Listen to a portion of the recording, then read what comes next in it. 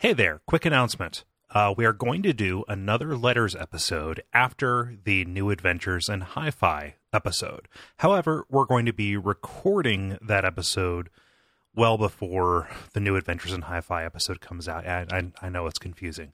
So, if you're listening to this and you have anything that you want to write in about REM as a band, about albums that we have discussed in the past, or, maybe even stuff in the future, go to duckfeed.tv/contact and send us your emails. Go back and listen to the previous episode about Dead Letter Office to hear how that works. It's a lot of fun. We want to hear your thoughts about this band because we like it. We like the band, but we also want to hear how you like it too, or don't. All of that. So, duckfeed.tv/contact is the place to go. The deadline for that is June the 28th. So a week after this episode comes out. Once again, duckfeed.tv/contact.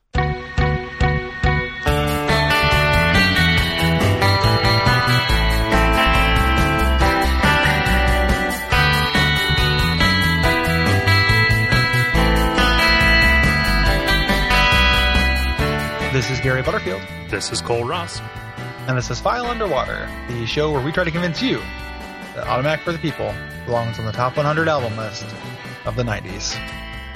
Controversial opinions all around. Yeah, it's the... Gary, I cannot tell you how many bricks I've had thrown through my front windows because of the things you say at the front of these. I don't know why they're coming to me instead of you.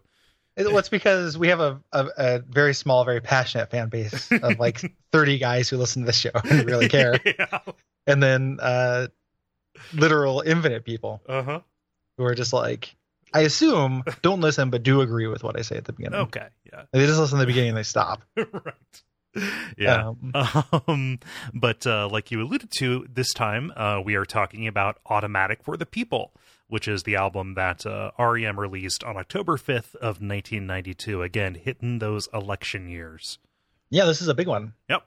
And it's weird to say, mid-period REM. Like we're in mid, like I always think of this as like late, moving into late REM. Mm-hmm. We're still now we are in mid-period REM. Yeah, this is this is right before the end of Act 2, or it's the middle. Yes. It's the middle of Act 2, let's say. Yes.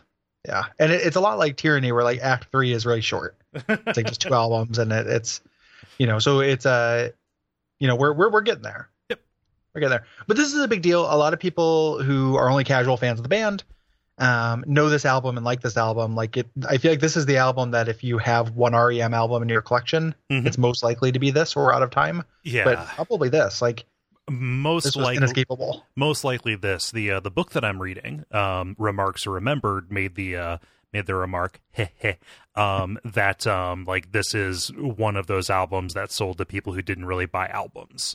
It was like what's that joke about Frampton Comes Alive? Like just every white person's house came with it. Yes. Yeah. You have like 6 albums, right? And this is one of them. The little special meta report. This is the last album covered by my oral history. So this is the last time I'm going to have stories because those Athens scenesters, don't care after this point. They fully abandoned them around the time of Monster. Like, I'm switching boats to Perfect Circle. Yeah. But I haven't started reading it yet. Yeah. So. Well, in fairness, most of those scenesters were only around as long as Mike Mills had his appendix. Yeah. They were really only fans of Mike Mills' appendix. Like, who isn't? He's like Phantom X. Yeah. Like his secondary mutation are all these external organs. Yep.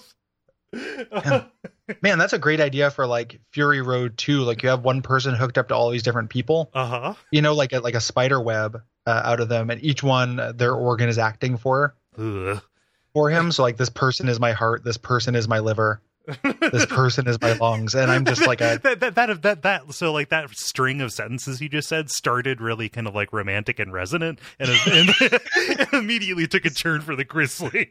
This person is my breath. This person is my pancreas.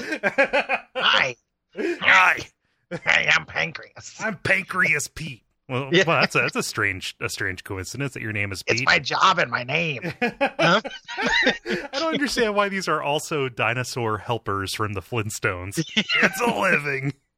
I assume that it's not a great job. That happens in That's in the basement of that cultist compound in Dark Corners of the Earth. Actually, oh yeah, there's a thing where somebody is hooked up to machines. But I'm saying, what if those machines were people? Right. You know, like in Fury Road. Oh, of course. You know, everything is human powered. Yeah, or like Peter Thiel. Yeah. Yes. Yeah. This album can be less like Fury Road.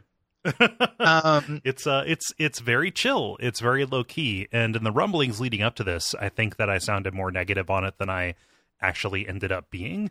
But yeah, let's get into it. Yeah, it's a real middle boy for me. Yeah. Like it is when I listened to it, I was like, I loved it. And then like going back to it, I'm like, you know, it's good. That I think that softness doesn't serve it entirely. I would much prefer like greater texture. Yes. To this record and the next record. Yeah. Like this is uniform in a way that Monster is not. I think that the highs are much, much higher in this one than in Monster. Yeah. I think the lows are higher too. Okay. And this than Monster. Monster has and we'll get to it. Like we're doing a whole episode on it. We're recording right after this. Be patient. But like there's I think that both the albums have a certain kind of one notishness. I think this is more one notey than Monster. Yeah. But they're both pretty samey as you kind of move through them, and that's a bummer. And it's kind of interesting because it was an accident. Mm-hmm. You know, that turned out that way. Monster is by design. This is kind of a weird accident. Mm-hmm. There's a couple of like interesting bits of trivia. The one that I read, so originally, you got in the notes that it originally wanted to be called Unforgettable. Mm-hmm. Thank God they didn't call it that. That was a Peter Buck joint. So Peter Buck, I think batting, let's say 0 on titles. Yeah, he's not great. And I've read that it was going to be called Star at some point. Okay. Which I like more. Yeah, Star's better, but it's also not it's not as distinct. I think Automatic for the People is a really good name. I think it's their best album title. Oh yeah. Like I think this album title is great. Yeah. The story behind it's great. Like the phrasing is great. Like I love it. Like I think this is their greatest album title. Yeah. That's we should go back. I'm not going to do it, but we should go back and do the intro where we try to convince you that Automatic for the People is the best album title. Is the best album title. Do you want me to put a little bit of stereo separation on that so it sounds like it's coming from over in the corner? I've got a little Bluetooth speaker for listening to music. Okay. And when I have it hooked up while listening to music, sometimes I'll take these pictures of Asking Roars if he wants to get a cold one. And when I play them back, it comes from the Bluetooth speaker and it destroys Roars' brain. Like he can't handle my voice and his voice coming from the other side of the room where there's nothing there. It's really funny. Like he cannot handle it. Yeah. I'm gonna need some footage of that if you can. I've got to figure out a way to take footage of it because it has to be while I'm playing the video. Mm-hmm. So I'll need to play the video and get somebody else to take footage of them or something. But like, it's really funny. Like it's opens up the doors of perception. It's very funny. Yeah. Yeah. So Star would have been an okay title. Unforgettable. No, thank you. The name is inspired by the slogan for this soul food restaurant in Athens called Weaver D's. And I love this. There's this great, just such a Mike Mills quote when he was talking about, it just feels like our approach to music. And here's his quote. It's like, here's some songs and we hope that you like them. Oh. Special boy. Here, we made this for you. You can like them or not. It's fine. I love the story of them doing this title, because they've gone there. They're legit. Like they supported this place. They loved it. And they decided they wanted to call it that.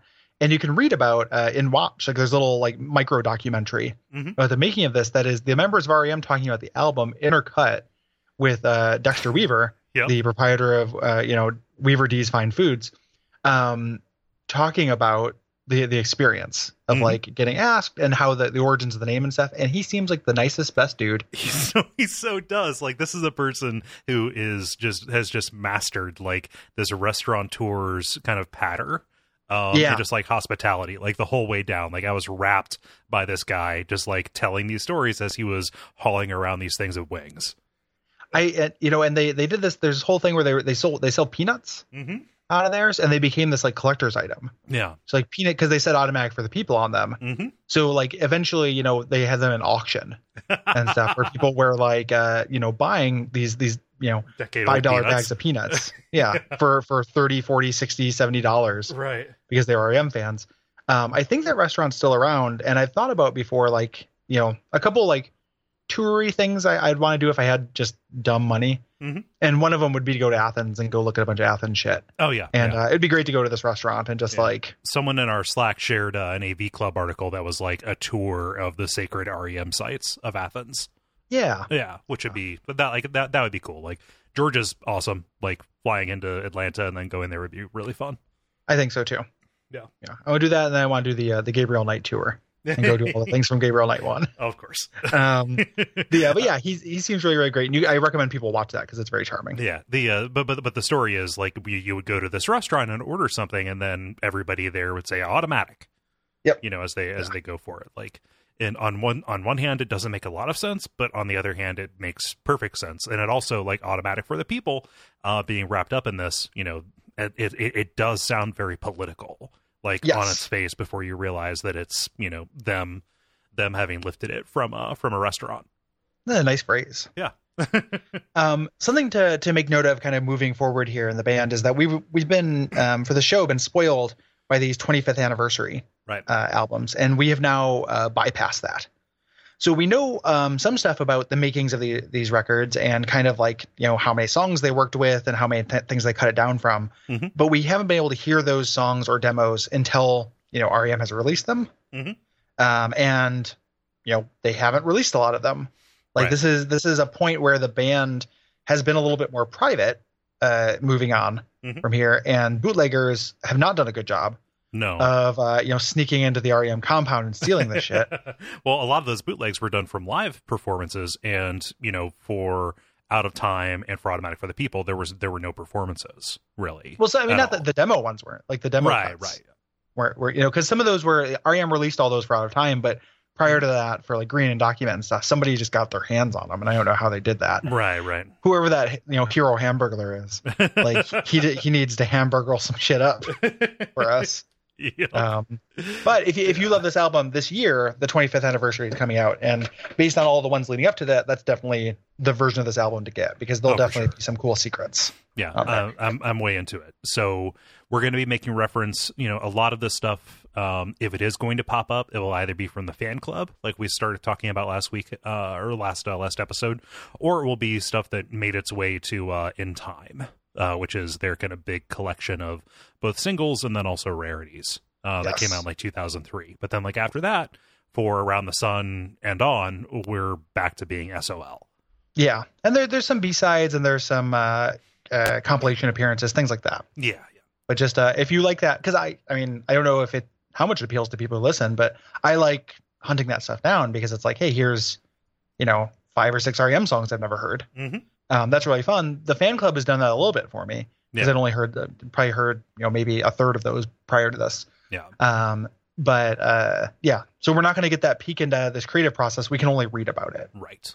So let's get into that creative process for this record. Yeah.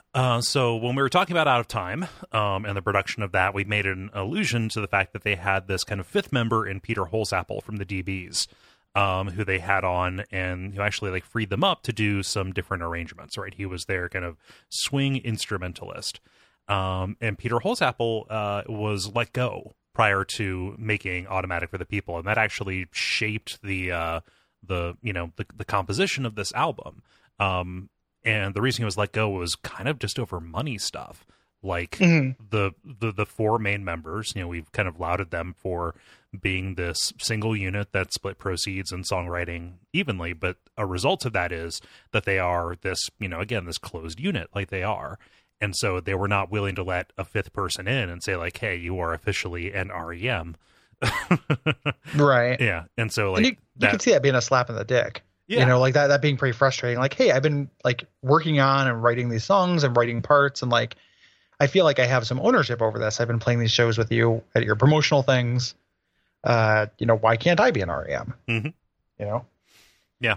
And so like they even say as much, there were some quotes that were like, yes, it's frustrating, but it's just the way that we are and just the way that we work. And how much that resonates with you or how much you think that is a good kind of excuse or explanation is going to vary person for person.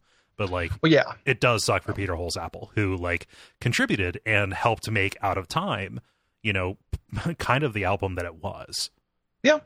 Yeah, it's a bummer. The complete story is not really out there as you know, as far as if there's bad blood, right, and the like that isn't mentioned. But it's a bummer. Yeah.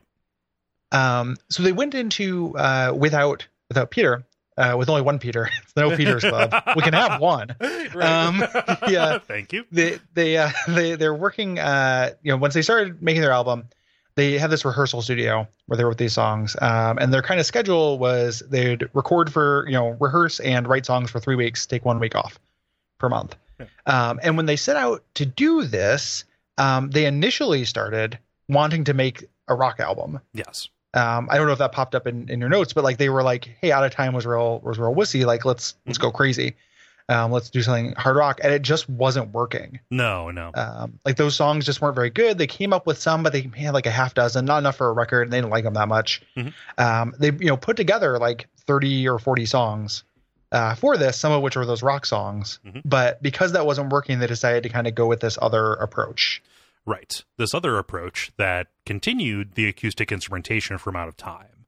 Again, like they had not so much settled on writing songs on their own kind of assigned instruments, right? They were still, working with Buck on a mandolin and with, Bill Berry on bass and Mike Mills on keyboard, and then eventually going back to whatever they needed to with the, with the recording. And Michael Stipe wasn't really involved at all. Like, no, they finished the demos and didn't give them to him for half a year. Right. They gave him to the beginning. This came out in 1992. They gave the demos to Michael Stipe at the beginning of 92. Right. And he got this and he was like, what the fuck did you guys just give me? Yeah, I think he thinks it's weirder than it is. Yeah. Like every member of the band, when they're writing about this album or like talking about this album, is like, yeah, it's actually really weird. It doesn't sound weird to me at all. No. Like it's way too, and maybe what is weird about it is like some of these, like, yeah, it has all these weird organs on it. And it's like, that's just an organ. Yeah. I don't know what you're talking about. Like, right. There's some weird instrumentation, but the structures and stuff do not particularly sound weird to me. Right. Yeah. And like, we're not going to get into some like really weird shit again until Monster, again. Yeah. Like, Monster has some weird stuff on it. Yeah. Like, and that was entirely deliberate on, on their part. So it's hard to understand where that's coming from. It's also hard to understand, or hard to discern if that is just a function of like, hey, Automatic for the People has kind of always been. Yeah. And so like, we like know Seinfeld. Exactly. Yeah. Like this has kind of always been a date. Not always, like came out in your lifetime, came out in my lifetime, but like we understand and have internalized it as part of the arc, Yes. But even listening to it paired up next to Out of Time, you can see the line between the two of them on everything, I think, except subject matter. And even then, sometimes that. Yeah. They make the albums make really interesting kind of like links of a chain, looking at one after the other up until Up. Right. Where there's that definitive breakpoint, which we'll talk about at length and is really interesting. But up until that point, like this makes sense to talk about in relation to Out of Time and in relation to Monster. Mm-hmm. Monster makes sense to talk about in relation to this and into New Adventures. And kind of previously working back as well. Right. Like they all make sense after one another. I think that this with Out of Time, this is getting more into talking about the music than the production, but mm-hmm. That thought made me think like, I think this is, as far as two albums next to each other, is the most samey they've kind of been. Right. Like Out of Time is different, but they are both kind of sleepy adult contempo albums. Like I don't think they've really done two in a row that are quite this samey. No, like you could probably make a little bit of an argument for like a Pageant to not Pageant, From Fables to Pageant for like parts of it, but not for the entire thing. Yeah, Fables it feels really different than Pageant to me. Like at least more different than Out of Time to Automatic does. Yeah. To me, it's just kind of a weird thing, and it's not a function, as far as I can tell, of the songs being written at the same time. No. It's like they just sat down to write another batch of, these kind of dirgy numbers for the most part. Mm-hmm. And like there's this kind of myth around the album that like, hey, this was again them writing this while they were miserable. It's a little bit of that Fables kind of symptom or syndrome. Mm-hmm. But like the only person who I can see who was actually really in a bad way was Buck, right? So Peter Buck was divorced. He was drinking a lot. He was gaining weight. Like, by all outward appearances, he was kind of falling apart. Yeah, and that even... Peter Buck is my favorite Peter Buck. It's like how you have a favorite with Buddhas. Like the fat buck. Yeah. But it's like he was miserable, and he was like living out of his car even though he didn't have to, and he would go, like, he disappeared for 6 months to Mexico, hot on the heels of releasing their most successful album. Like, he was in a really rough way, and if you believe what Peter Buck says, Bill Berry was also kind of struggling with the success, right? Which is a real thing. Yeah. Hard to be sympathetic toward, but it's a real thing.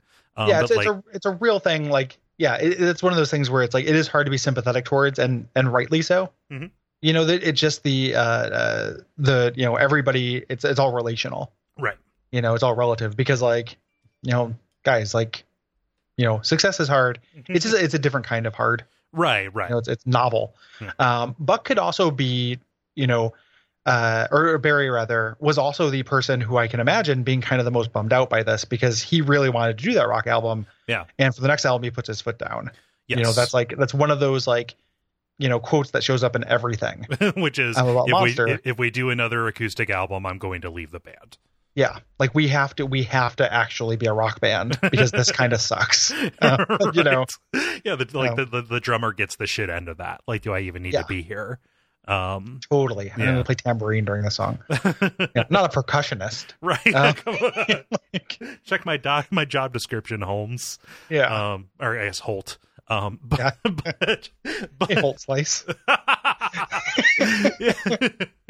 But yeah, so like there's this kind of story that there's a cloud of misery over this entire album, but like Michael Stipe wasn't going through a bunch of shit at this time. Like, they were mostly fine. Yeah, like Mike Mills was pretty much just kind of being smiling politely. Yep, smiling, exactly. I think that, and also when they've talked about it, they've been like, they like the album, and they've also said that it was pretty smooth. Mm-hmm. This process. Yeah. And part of the reason why they're having this bad time, part of the reason why it was so kind of frictionless is because they decided not to go on tour again. Right. So they recorded all over. They did a couple of very rare promo things. Specifically, there's one they did a Greenpeace benefit show that at the 40 Watt Club. I tried to find a complete bootleg of and couldn't. Right. I'm sure that was bootlegged. Yeah. But I couldn't find it. But like rare, performances from this era are kind of rare. There are songs on this album that were probably only played that night and never made their way onto live sets, or if they did, they got like unearthed in like 2008. Right. Or something like that. But like 2 albums not touring is a pretty big deal. Yeah. That's a long time. It's a very long time, and that probably contributed a lot to well, I mean, we're going to talk about that a lot next episode. Man, it's really hard not to talk about Monster along with this. Yeah, it's very paired with it. And then when we get to New Adventures, like New Adventures was literally recorded on that tour, so right. It will be hard not to talk about those and pairing too. But it's all fine. Yeah, it's all fine. So instead of touring, like, they actually just went around the US, fulfilled their desire to travel, and then just recorded in a bunch of different studios in a bunch of different cities. Yes. Yeah. So they did the initial demos at John Keane's place in Athens, and some of those are on the album. Right. So like specifically Drive is that demo, the bass and drums from that, and some other parts actually made it onto the album. So there's kind of this DNA from all these locations they recorded that ended up in the record. Mm-hmm. Yeah. And Scott Litt was like following them around and doing his whole thing with them. They did overdubs for Drive, and they also did some instrumentals in New Orleans. And then they also did their backing tracks, most of those in Bearsville in New York State, around Woodstock. Yeah. Some more overdubs at Criteria Studios in Miami, where everybody except for Michael Stipe kind of hung out at the beach all day. Like, this is just them taking a this is like fucking Adam Sandler making really movies. Yeah. and like the band kind of did this instead of touring. To me, that like is that doesn't really fulfill the purpose of a tour. No, it doesn't. It sounds nice for very nice that this is kind of a rock star move. It feels like to me a little bit, which is fine. That's fine. Like, you guys have the money, you spend it however you want. But like they were not doing this to get out there and connect with fans in different geographies. Yeah. And tellingly, in the oral history book, that comes up a lot. Yeah. Like, the last chapter is actually pretty kind. I was expecting it to be more bitter just because of how bitter it's been. Kind of as I read it, but like it's mostly people who are just like, yeah, like you guys got a tour, like, you're starting to get disconnected from people, and not just these people who are like, ostensibly your friends who you guys don't actually like, that much, or like on and off, but like you guys are kind of getting disconnected. You guys have to be a band. Right. It doesn't feel like a band anymore. And then on the other side of that, you have kind of this, I don't know, history that is written about it. Again, the story that forms, which is like, well, the Beatles decided to stop touring and they made Sgt. Pepper's. Yeah. It's like, which like it makes sense in retrospect, but like, right. At the time I could see it being very unsatisfying. Yeah. And also frustrating, for somebody who might live in Chicago and never have a chance to see them, even though they are producing kind of this work that more people than ever are hearing. Yes. Right. Yeah. Yeah. Something that I think is really cool, and what I think actually works well on this, much better than it actually should, is the strings. Normally, like the added strings are either unnoticed or they are obnoxious, but they got John Paul Jones, the bassist and keyboardist from Led Zeppelin, to kind of arrange the string parts in Atlanta and put them on four songs that would end up being the singles off of this. And I was very happy that the two books that I read to prepare for this made the same comparison, that John Paul Jones is the Mike Mills of Led Zeppelin. Yeah, that makes a lot of sense. It does. And the strings here don't contribute to feeling overproduced, which is the big problem with strings. Right. Like bring in the strings, like a lot of times, like, okay, guys, like it's not Pet Sounds, like, but it actually works here. They're pretty understated.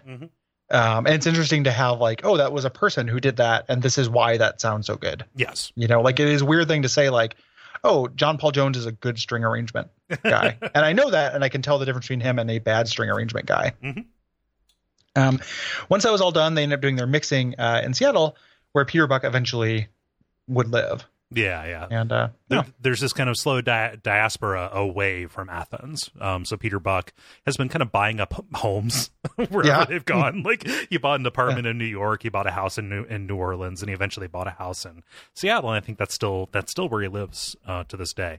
But yeah, he moved away. We're going to find out that Bill Berry has also moved out of Athens, like bought a farm, not bought the farm like a lot of people thought he would, but bought a farm. But a farm where eventually he will live. Yes. Yeah. So initially, this was kind of a risk. They always put out work that they're proud of. At least in the moment. After 2 years, they turn on and say it's the worst thing. Yeah, they end up getting very dismissive. But at least initially, they like the things they've done. But they're a little worried about this, at least as far as the reception. Just because it was like, it's their second super sleepy acoustic number and nothing goes over 100 BPM right on the whole record. And they're just like, we might sell a couple million. We're not going to really sell anything. And instead it went like quadruple platinum and double platinum in 2 months and triple platinum in Australia and like sextuple platinum in Britain. Yeah. It's something ridiculous. Like, and those are millions of units sold. Like every platinum, that's the conversion chart. Like right. A platinum is 1 million records. Yeah.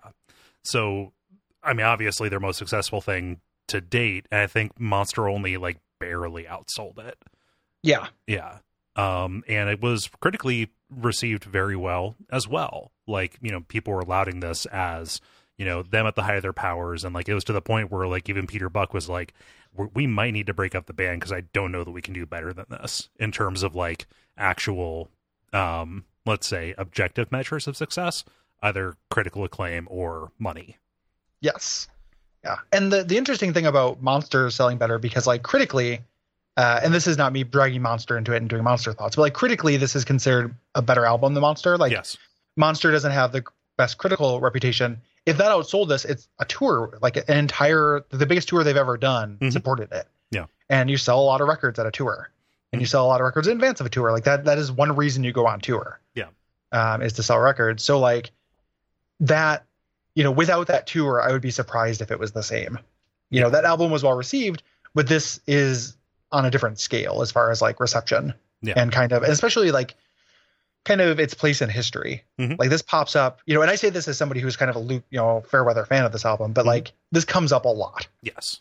from the band, from other people, that this is the Prestige record. Yeah, like they made jokes about it on Parks and Rec. Yeah, like it's definitely on there. Their gambit and going with Warner for their label after they left IRS kind of paid off at this point.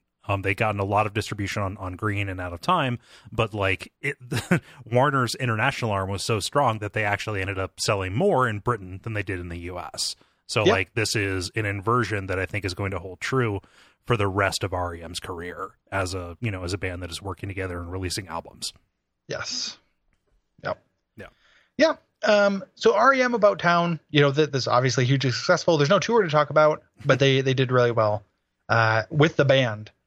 This is kind of when these ugly rumors started coming out that Michael Stipe had AIDS or cancer or was going to star in Powder 2, Back from the Attic or something like that. Like, Powder 2 strikes again. Yeah.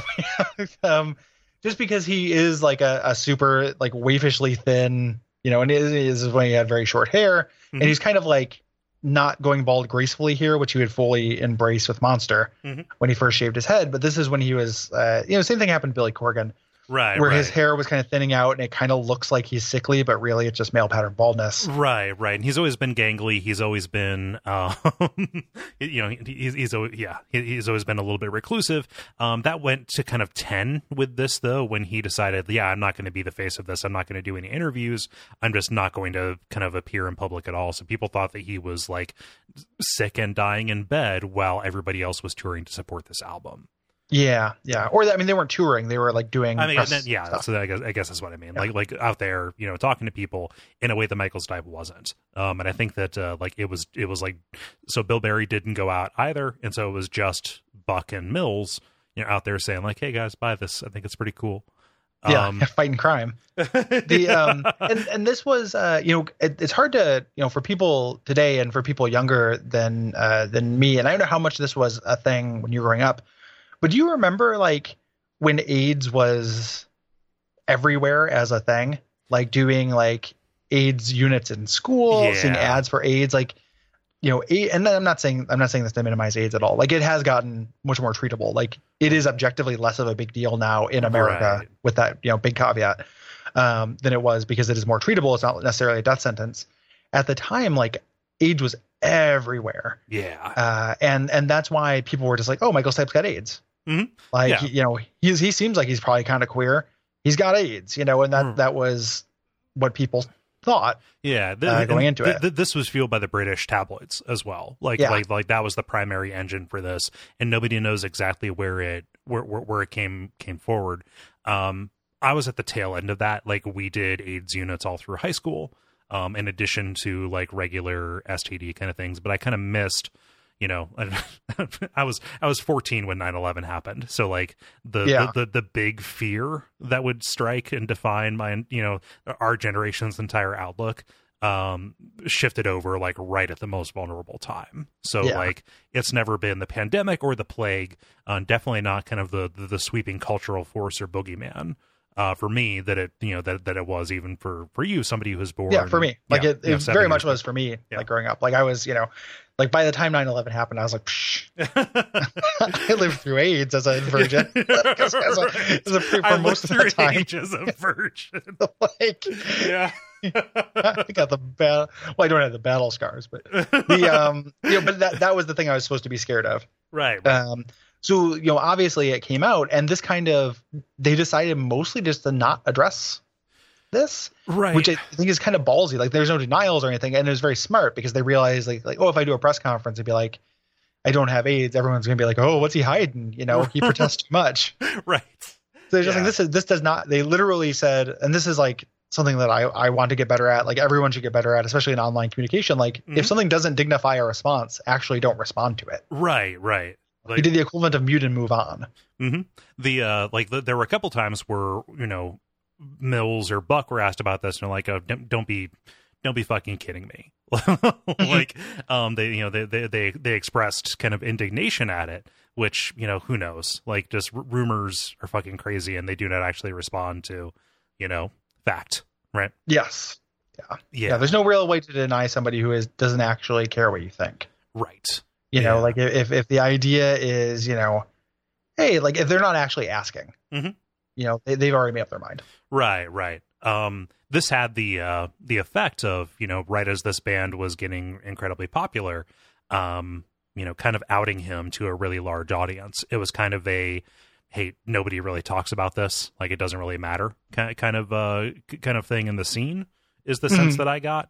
But you know, now that they are a number one selling band, you know, Michael Stipe, who didn't want that to really be part of his story or part of his conversation, kind of had questions and discussions about his sexuality and his, you know, sexual life, kind of forced on him, you know, which for somebody who's as introverted as him, is, and for anybody really, is a shitty thing to have happen, to be inadvertently outed like that. And it coincides kind of with him becoming less introverted and more open about that stuff. Yeah. In a way that isn't just in interviews, but trickles into the work, you know, and that's, you know, in this album, not particularly. In the next album, there are like just like songs straight up about sex, which is not really an REM thing. No. And lots of them. The next album is straight up a response to that. Yeah. So it's lyrically, it's kind of an interesting response. Again, we'll get to this. Like, but it's an interesting response because it's both him owning it and distancing himself, because it's their first like character-based record since Fables. Right. Where like a lot of these songs are written from perspectives of not Michael Stipe, because it's about identity and distance, but it's also about dick and like having a dick, doing things with dicks, like Dicks All Bound. And he kind of does both. Like the lyrics to that are very easy to trace based on what's coming out of his life. You know, what's happening in Michael Stipe's life? Right. Dick, Kurt Cobain died, and identity issues. Let's make an album about it, you know? These rumors were kind of fueled by the fact that a lot of the songs on Automatic for the People are about death and mortality and passage, are kind of the three watchwords for this. And it was also made incredibly, it was, you know, some gasoline was thrown on the fire by the way that Freddie Mercury handled his AIDS diagnosis and his passing, by denying it up until like literally the day that he died in what was it, 1991 or 1992. So it was this weird kind of stars lining up kind of thing. Yes. Yeah. So the band is still political. Right. This is an election year. So they ended up like kind of working with the Clinton campaign and Al Gore, and Al Gore at a rally quotes them, kinda. he uses so he read a one sheet with a couple of bullet points about this band. Yes. And gets up in front of a rally in Georgia and says, George Bush is out of time and Bill Clinton and Al Gore are Automatic for the People. And then I scream, Out of Time's a better album from the audience, and it ruins his whole point, and Bush gets elected.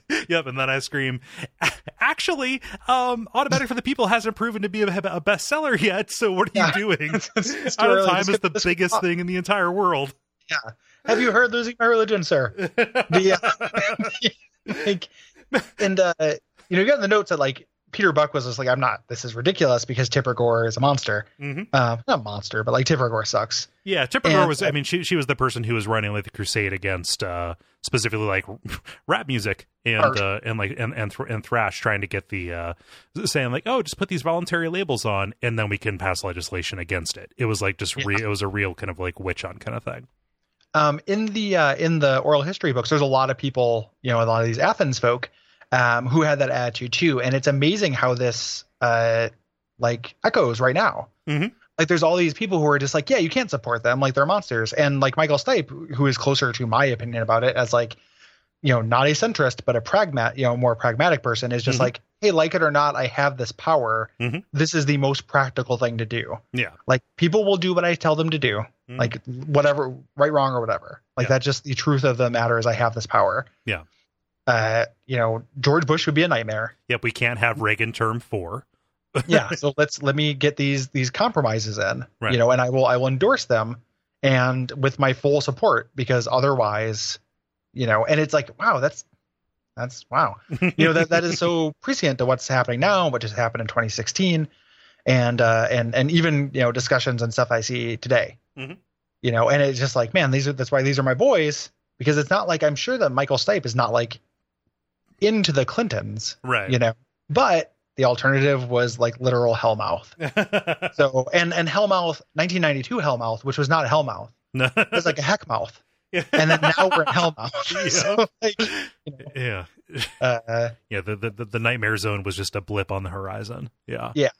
This was like the slightly bad, like the sleeping while with indigestion zone, and now we're at the actual like literal nightmare realm. So yeah. So I can understand like music people like it's totally on brand for Peter Buck to say fuck you to anything related to Tipper Gore, no matter how much he agreed that Bush was shitty, and like Peter Buck was let's say complicit in Ignoreland, so he's not he doesn't disagree with Michael Stipe. He's still went with it. There's Peter Buck, like it's funny because Michael Stipe is the one who has the reputation for like this kind of wearing a mask and like this characterhood and stuff, you know, but Peter Buck does that just as much. Oh yeah. Like, you know, like I'm gonna wear pajamas this year. Like he's such a like he's a secret Michael Stipe.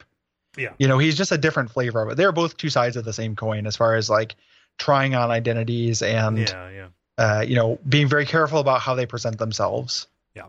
Being very self-conscious. Full stop. Yes. Yeah. And in a non-loaded way, you know, and in a very specific to what those words mean way, not like how we commonly use self-conscious, which is just like, I feel kind of bad because I'm the center of attention. Yeah. Like very conscious of their self, you know, at all times. Yeah. Whereas the rhythm section's over there talking about who's going to do good in the NCAA tournament this year. Yeah. It's very cute, you know, and it takes all kinds. Like I love Peter Buck. I love Michael Stipe. Right. You know, I'm mostly okay with Bill Berry. Like I don't have any particularly strong feelings about Bill Berry one way or another. I'm a well-wisher insofar as I wish him no particular harm. Yeah, you know, but Mike Mills is obviously the special boy, right? As far as this goes. Yeah, I would talk about basketball with Mike Mills. I don't even like basketball, and I would be like, but I would do it. Can you teach me about basketball? I'd be like, well, sure. The game started, and he would just kind of slowly explain to me what basketball was. he would use salt and pepper shakers to like show movements on the court, and I would be wrapped. Yep. Yeah, it'd be great. So kind of closing out one of the political sagas, Out of Time, as we talked about, the packaging was used to petition the Congress to get this act passed, the motor voter bill, to allow people to register to vote at the DMV when they get their driver's license. Can you remember a time when politicians wanted people to be able to vote? Those are the days. Jesus. So we talked about Peter Buck's bad time. Yeah. Super depressed, you know, thought like the band like is run its course. Spent a bunch of time in Mexico, just kind of like his weird lost half year. You know, got divorced, got fat. It was a bad time for Peter Buck. But he ended up meeting his new wife, Stephanie. Yes. And they went on safari. Yeah. They went on again. They went on an African safari. It's pretty cute, but also, what? Yeah, it's very strange. Does that still happen? He's trying on his rock band. Yeah. I've got so since this is the last album that has the oral history, I've got one last specific cute story that's related to Peter Buck during this time. Okay. From John Wesley Harding, who's I guess a friend of the band. He's talking about Peter Buck is a very generous and relaxed person. In 1993, he was producing a record for his best friend, who's a folk singer named David Lewis. And it wasn't on a label or anything like that, so it's like a home studio thing. Right. Peter gives him a call and says like, "Hey, I'm going to be in town. I'm visiting from Seattle with my girlfriend, who was Stephanie at the time. You know, what do you do you want to hang out and stuff?" And he's like, "Well, I'm recording this album." And this guy, John Wesley Harding, as a favor to his friend, who is a huge REM fan, who's making this thing, said, "Hey, like, it would blow this guy's mind if you played on this record." And Peter's like, "Yep." And they spent all night with him playing mandolin. And this guy, like Peter Buck, guested on this unlabeled, just home recording. This guy did. Like, and can you imagine? Like, I'm going to cut my friend who has like a reel to reel is going to cut some songs with me, and then Peter Buck shows up to guest on your album.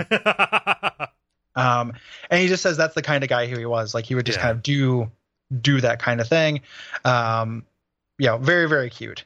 Yeah. I really like that story. And the end, the kind of kicker to it is the folk singer being like, "Yeah, you know, we did that thing and it was really amazing, but I feel like my vocals, weren't that great. I wasn't super happy. And then his friend being like, yeah, but we're probably going to keep that take, because it's the one that it was like all live takes. And it's the one that like, this REM, this music legend kind of guessed it on. Yeah. So in the first episode, I made that joke that like for a certain kind of band, Peter Buck just kind of came with the studio. Yeah. Like you can interpret that as a band is all kinds of bands. Right. But just like when I made the joke, I was thinking more about like indie bands in the 2000s. Right. Mm-hmm. But like you can interpret that as being like, oh, he was incredibly mercenary and he was just out there, getting his name out, blah, blah, blah. No, that really wasn't the case. Like the sense that I get is that Peter Buck just really liked playing music with new people. Yeah, it's definitely not a thing where he was doing it for self-promotion, because he was already there. Right. What does he need to promote? Mm-hmm. Like he's there. Yeah. Yeah. Yeah. So it's not serving him, it's serving whoever he's appearing on their album much more. Right. So yeah. Very, very cute. Mm-hmm. At this time, Mike Mills joined the Backbeat Band, performed music for a biopic of Stu Sutcliffe. Yes, the fifth Beatle. Yep.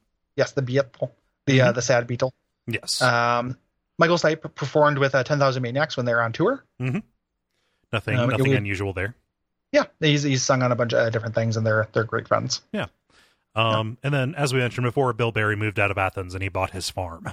And that was how he decided to spend his time away from REM, was kind of again connecting with the earth. Foreshadowing. Yes. He spent his time foreshadowing. Yeah. He had a couple practice aneurysms. Oh, no. Cracked open a 6-pack of Pracky Boys when it comes to blood vessels in his brain. So, yeah.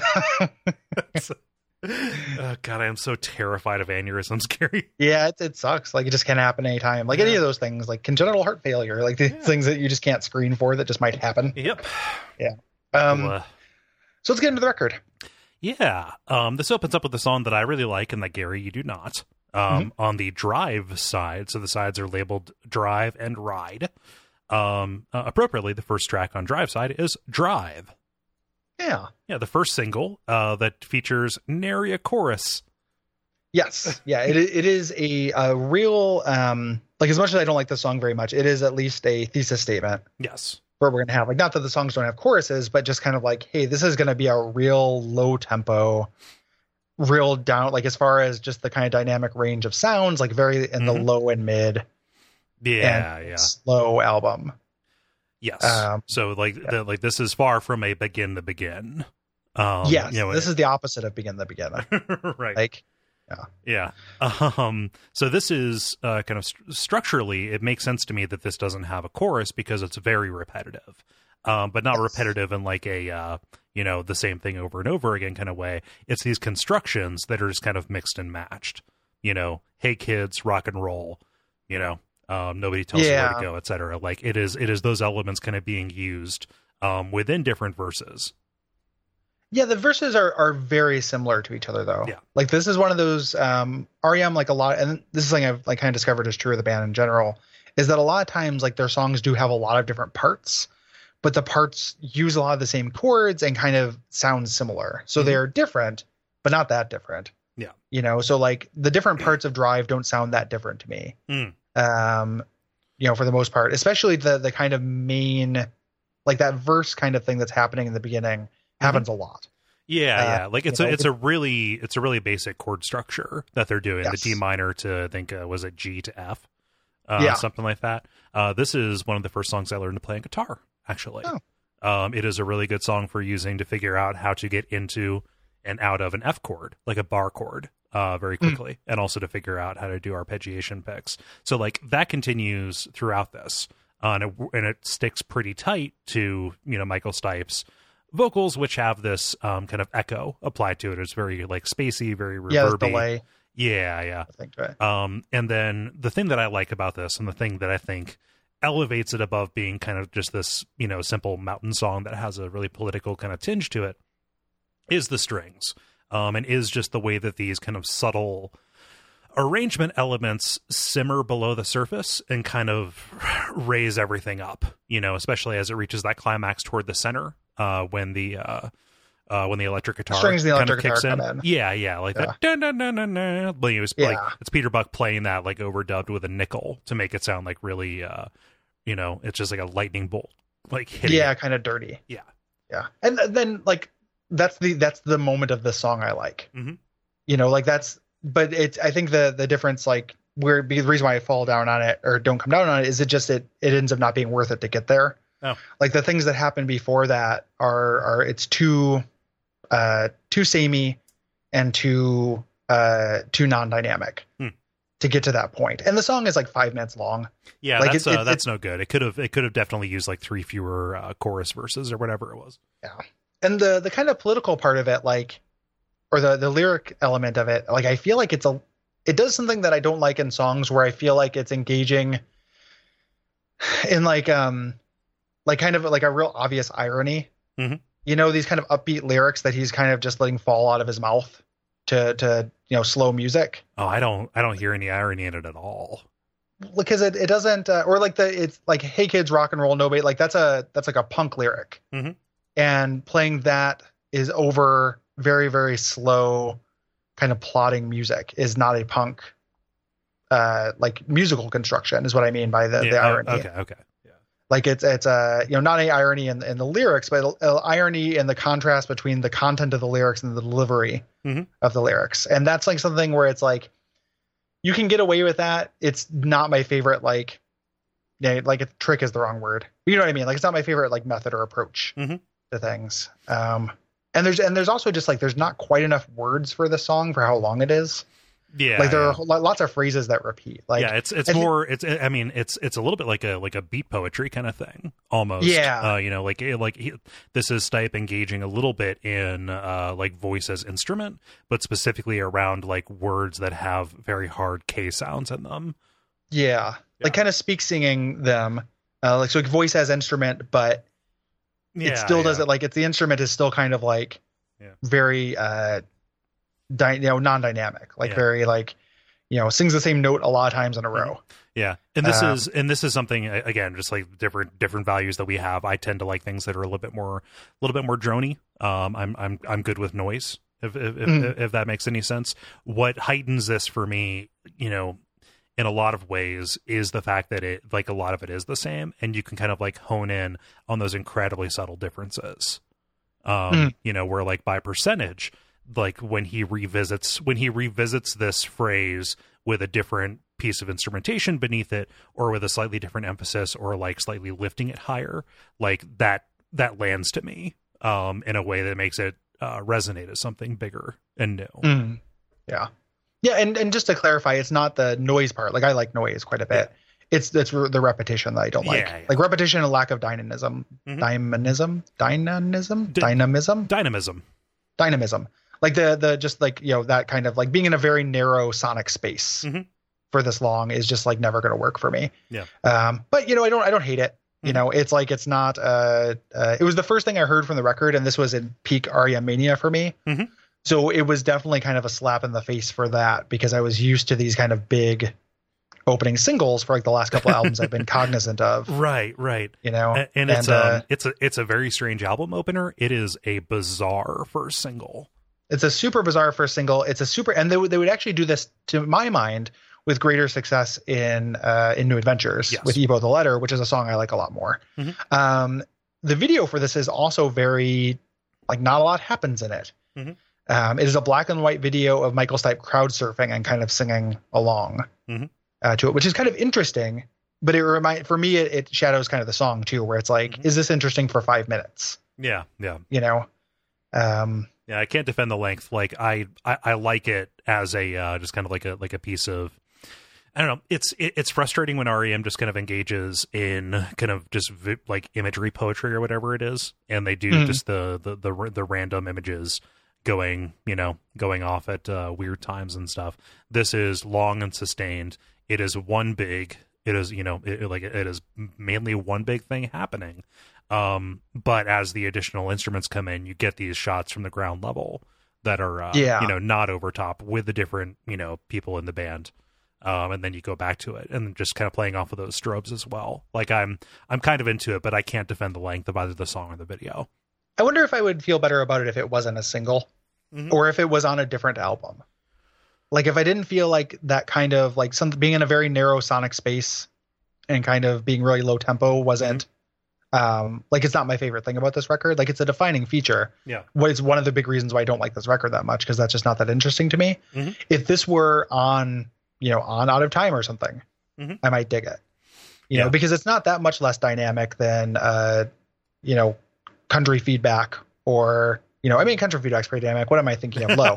It's not that much less dynamic than Low, and Low works better for me. Or, or Ebo the Letter. Like, and I think that has to do with the album they're around and position almost too. Yeah. Like if they opened this with Try Not to Breathe, it actually wouldn't be that bad. No. This is album. They talked about how they couldn't really do this live. No. It didn't really work because of those reasons. They later figured it out. There are live versions of them doing this version, kind of after it became a hit. But initially when they played this live, they did this kind of Gang of Four kind of funk version of it. Ended up on this compilation called Alternative NRG. It was recorded and mixed using solar power. Yes. And it is an interesting version of this. Yeah. That like, I don't know, like it still doesn't totally work for me, but it's like, it makes sense live. To me, like I could see it kind of getting you moving because it's like weirdly versatile song. That version makes sense too. Yeah. I mean, and that goes back to the actual chord construction being as basic as it is. Right. Yeah. Like just the less intricacy you put at that bass track, the kind of the more flexible you can be with it. Yeah, you could do anything with this song. Yeah, pretty much. Yep. Yeah. A much more upbeat song, and one of like just a couple upbeat songs on the album is the next song, "Try Not to Breathe." Yes, upbeat musically, lyrically, this is fucking tragic. Yeah, super super sad song. I love this song. Oh, it's really good. Yeah, this is if like again when you accept the weird classics, as we do, this is probably my favorite song on the record, excepting "Man on the Moon," which I think is another masterpiece class. Much like you couldn't accept, End of the World, I cannot accept Man on the Moon. Like, that's going to be my favorite. We'll talk about Accept or accept? Accept. Oh, okay. Like, I was like, oh, you can't accept Man on the Moon. Like, this is going to be a very different episode than you thought it was going to be. No, I will not jettison Man on the Moon. I don't want to. I jettison it because it's too obvious of a first place song. Right. Yeah. Like, I'm not jettisoning it. Like, it's my favorite. Yeah. I'm just saying, like, I'm calling out my second favorite because it's my favorite. Like with so I love Try Not to Breathe though.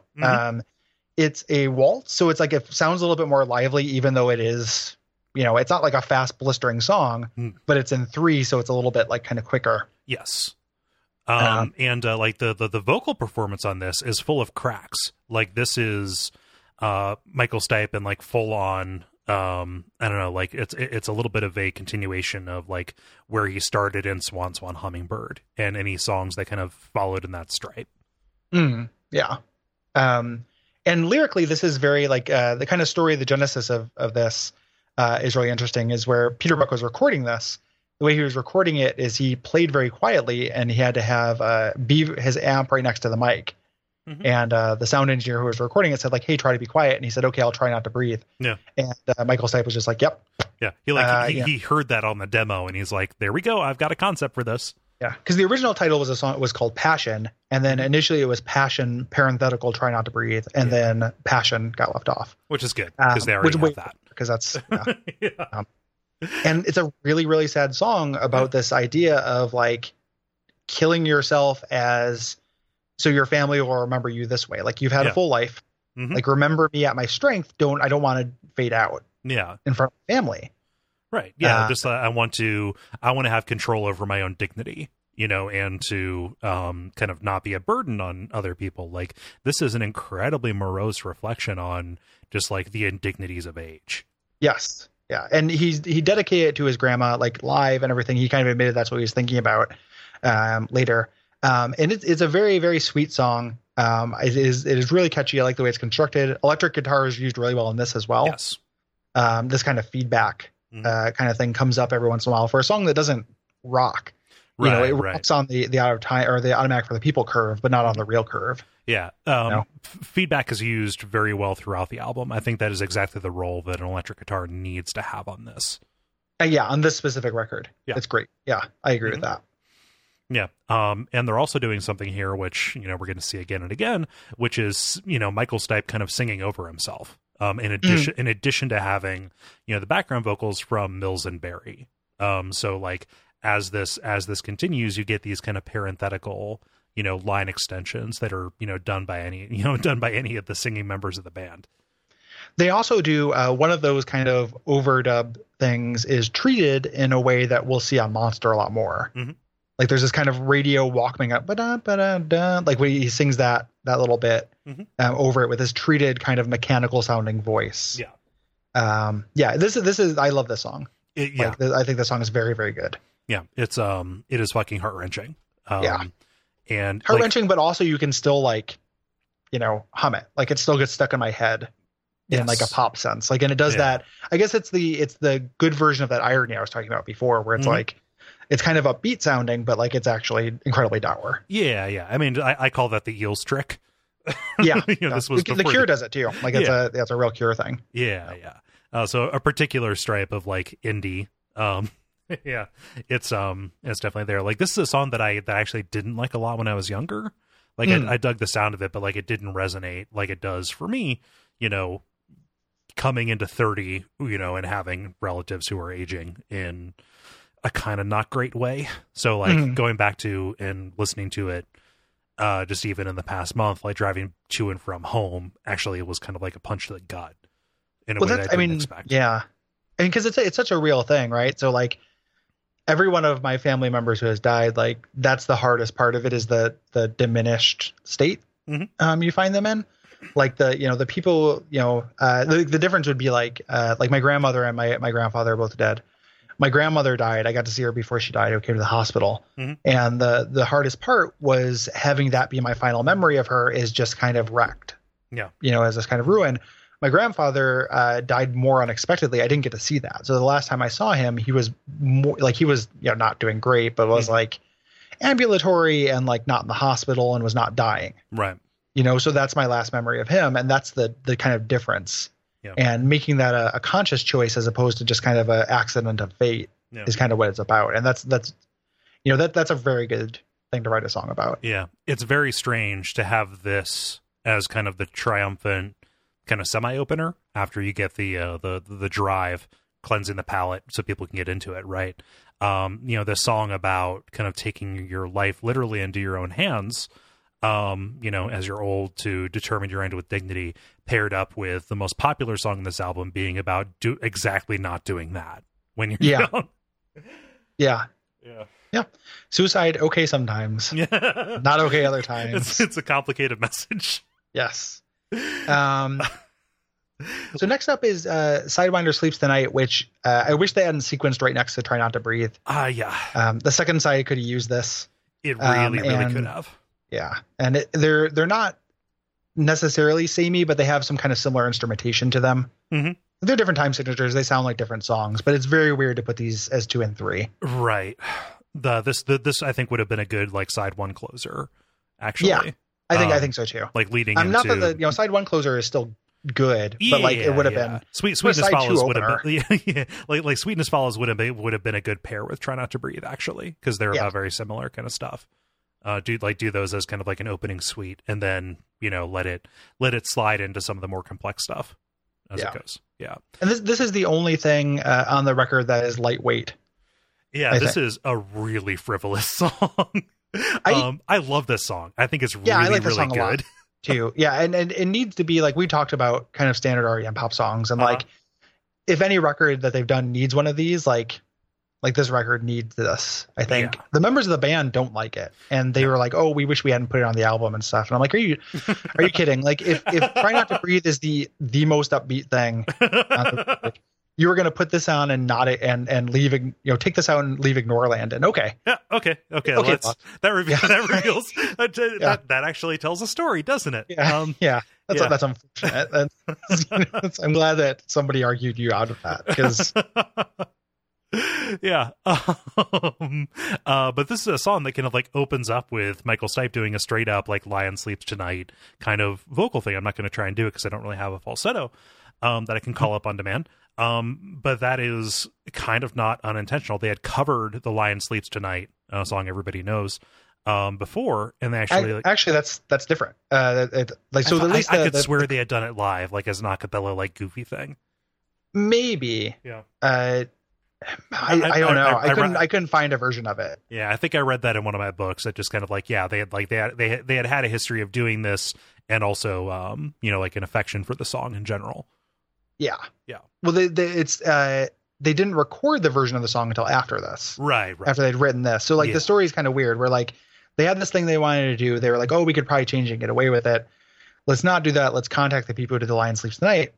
The Lion Sleeps Tonight people said, we weren't going to charge you, but I think it'd be cool if you covered our song. Mm-hmm. And they made it a B-side, which gave them royalties, and then also, was a nice little compromise because they genuinely do like that song. Yeah. Like there's a quote, like, we never would have agreed to cover it if we didn't like it. Like that. Yeah.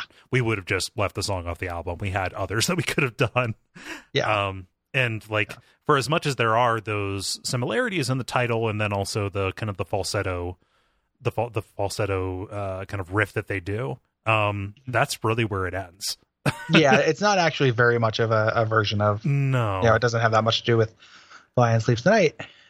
Instead, it's this kind of just song about kind of a sketch of communication and using the phone. Yeah. Specifically, how you when you call a phone, you wake it up. Like, are you going to call this thing? It can't. I'm on a payphone. I can't actually get a hold. You have to actually call me on this thing. There's like a great little bit, and I hate Genius.com. But that I never it figured something out for me. And the biggest thing about Genius.com is when you look at them for things that are really obvious. Oh yeah. Like the Genius.com for night swimming is one of the stupidest pages on the internet. Yep. No, I've trust me, I've got all of these songs open in tabs. I know exactly what you're talking about. Yeah, that's ridiculous. But this thing where he's like, try to there's some clever wordplay where it's like, call me and try to wake up, the Sidewinder sleeps in a coil. And the genius over at Genius said, like, the coil is the phone cord. Yep.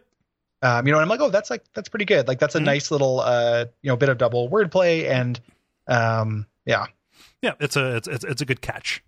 Yeah. But the song ends up actually being very, very simple, because of that. Like, it's just kind of this little picture. Yeah. There. This machine can only swallow money. Yeah. Yeah. That's great. Like I love the chorus in this, for as much like it's kind of like almost like a police trick almost, where like, hey, you've got this long phrase that you want to fit into the chorus. Planting a weapon on someone you shot. Yeah, pretty much. Yeah. So, and then working with the DA on the sly. Yeah. No, like Sting. So the chorus is, call me when you try to wake her up. But Michael Stipe kind of delivers this almost like as this kind of like weird patois chant. So, come and try to wake her up. Yeah. It says it really, really quick. And then the backup vocals do a kind of more relaxed version. Yeah. Afterwards, allowing you to kind of pick it up. But it's a widely misunderstood lyric. It's not totally comprehensible. It doesn't need to be. No. This is another like voices instrument kind of thing. Like, and then there's kind of a bit of this where that's kind of another one of those apocryphal, like, shows up in every REM book about Michael Stipe doing a line in this where he talks about a reading from Dr. Seuss and kind of laughing on the recording. And the reason why is because every time he said it, it sounded like Dr. Zeus. And Mike Mills was goofing on him and trying to get him to say it right, and he couldn't. Yeah. And Dr. Zeus is a very funny idea. So who can blame him? It's pretty good. I mean, like, and we've run into this in our 5-hour recording sessions. We will say something incorrectly and just start laughing. That gets like cut out, or it doesn't. We still use it like REM does, but it's a gift. Yeah. Like if you that's if you accidentally say, because nobody compose that. That's such a fun idea. You just say something wrong and it like sounds funny on its own, and like just happened. You get loopy. Same thing happened for me all the time at like play practices in high school. Like just everybody like we were all about to break, and just it's a gift that we just need to like laugh about this bit of unintentional poetry that happened here. So like I read that story and like I hear that in the recording, it's like that's great. Yeah, it's very like, I think that it's a kind of a mark of not maturity, but like I just appreciate the person who rolls with that kind of thing rather than being like, there's a version of me when I was younger and more self-conscious, and there are people out there who get like very mad at themselves for fucking that up, and it's like, like when you realize that the stakes for almost everything are actually pretty low. Right. You know, that being in trouble is a fake idea. Yeah, exactly. And that, none of entertainment is not saving lives, in any kind of way that is meaningful. Like, you doing this isn't going to be somebody dying. We'll wait till the next song, Gary. Well, that's true. That's when they decided to take care of it, take care of all the suicides. To solve that problem once and for all. Yeah. Suicide ended by REM. Yeah. But yeah, Sidewinder Sleeps Night. There's a video we should mention, even though it's a footnote, and we're going to make it a footnote. Oh yeah. It's just it's kind of like some weird camera tricks and rotating in these weird kind of colored rooms, and yeah. It's like paper walls. A performance video. Yeah. It's and it's Michael Stipe in a regrettable hat. I'm very happy that he decided to embrace his baldness. Man, I'm glad he decided to embrace his baldness. I'm glad that Peter Buck got out of his vest phase. You're just kind of like he saw the Losing My Religion video and was like, oh, it's kind of snazzy, isn't it? Yeah, I'm just gonna keep doing that. It's like, buddy. And it's like Mike Mills on the phone to Tarsem. Please, Tarsem, you have to talk to him. Tell him that vests aren't always clothed. Yeah. How often do you think Peter Buck has left the house just wearing a vest and pants and no shirt under it? Like north of 20, right? He goes full on Starburns. I don't know. Yeah, I think north of 20 is probably correct. Yeah. Just accidentally, because you sometimes you wear clothes that you're comfortable with in the house, and you step out to go to the corner store. Yeah, I walk to the store in my slippers frequently. Oh yeah, I specifically bought hard sole slippers so I could do that.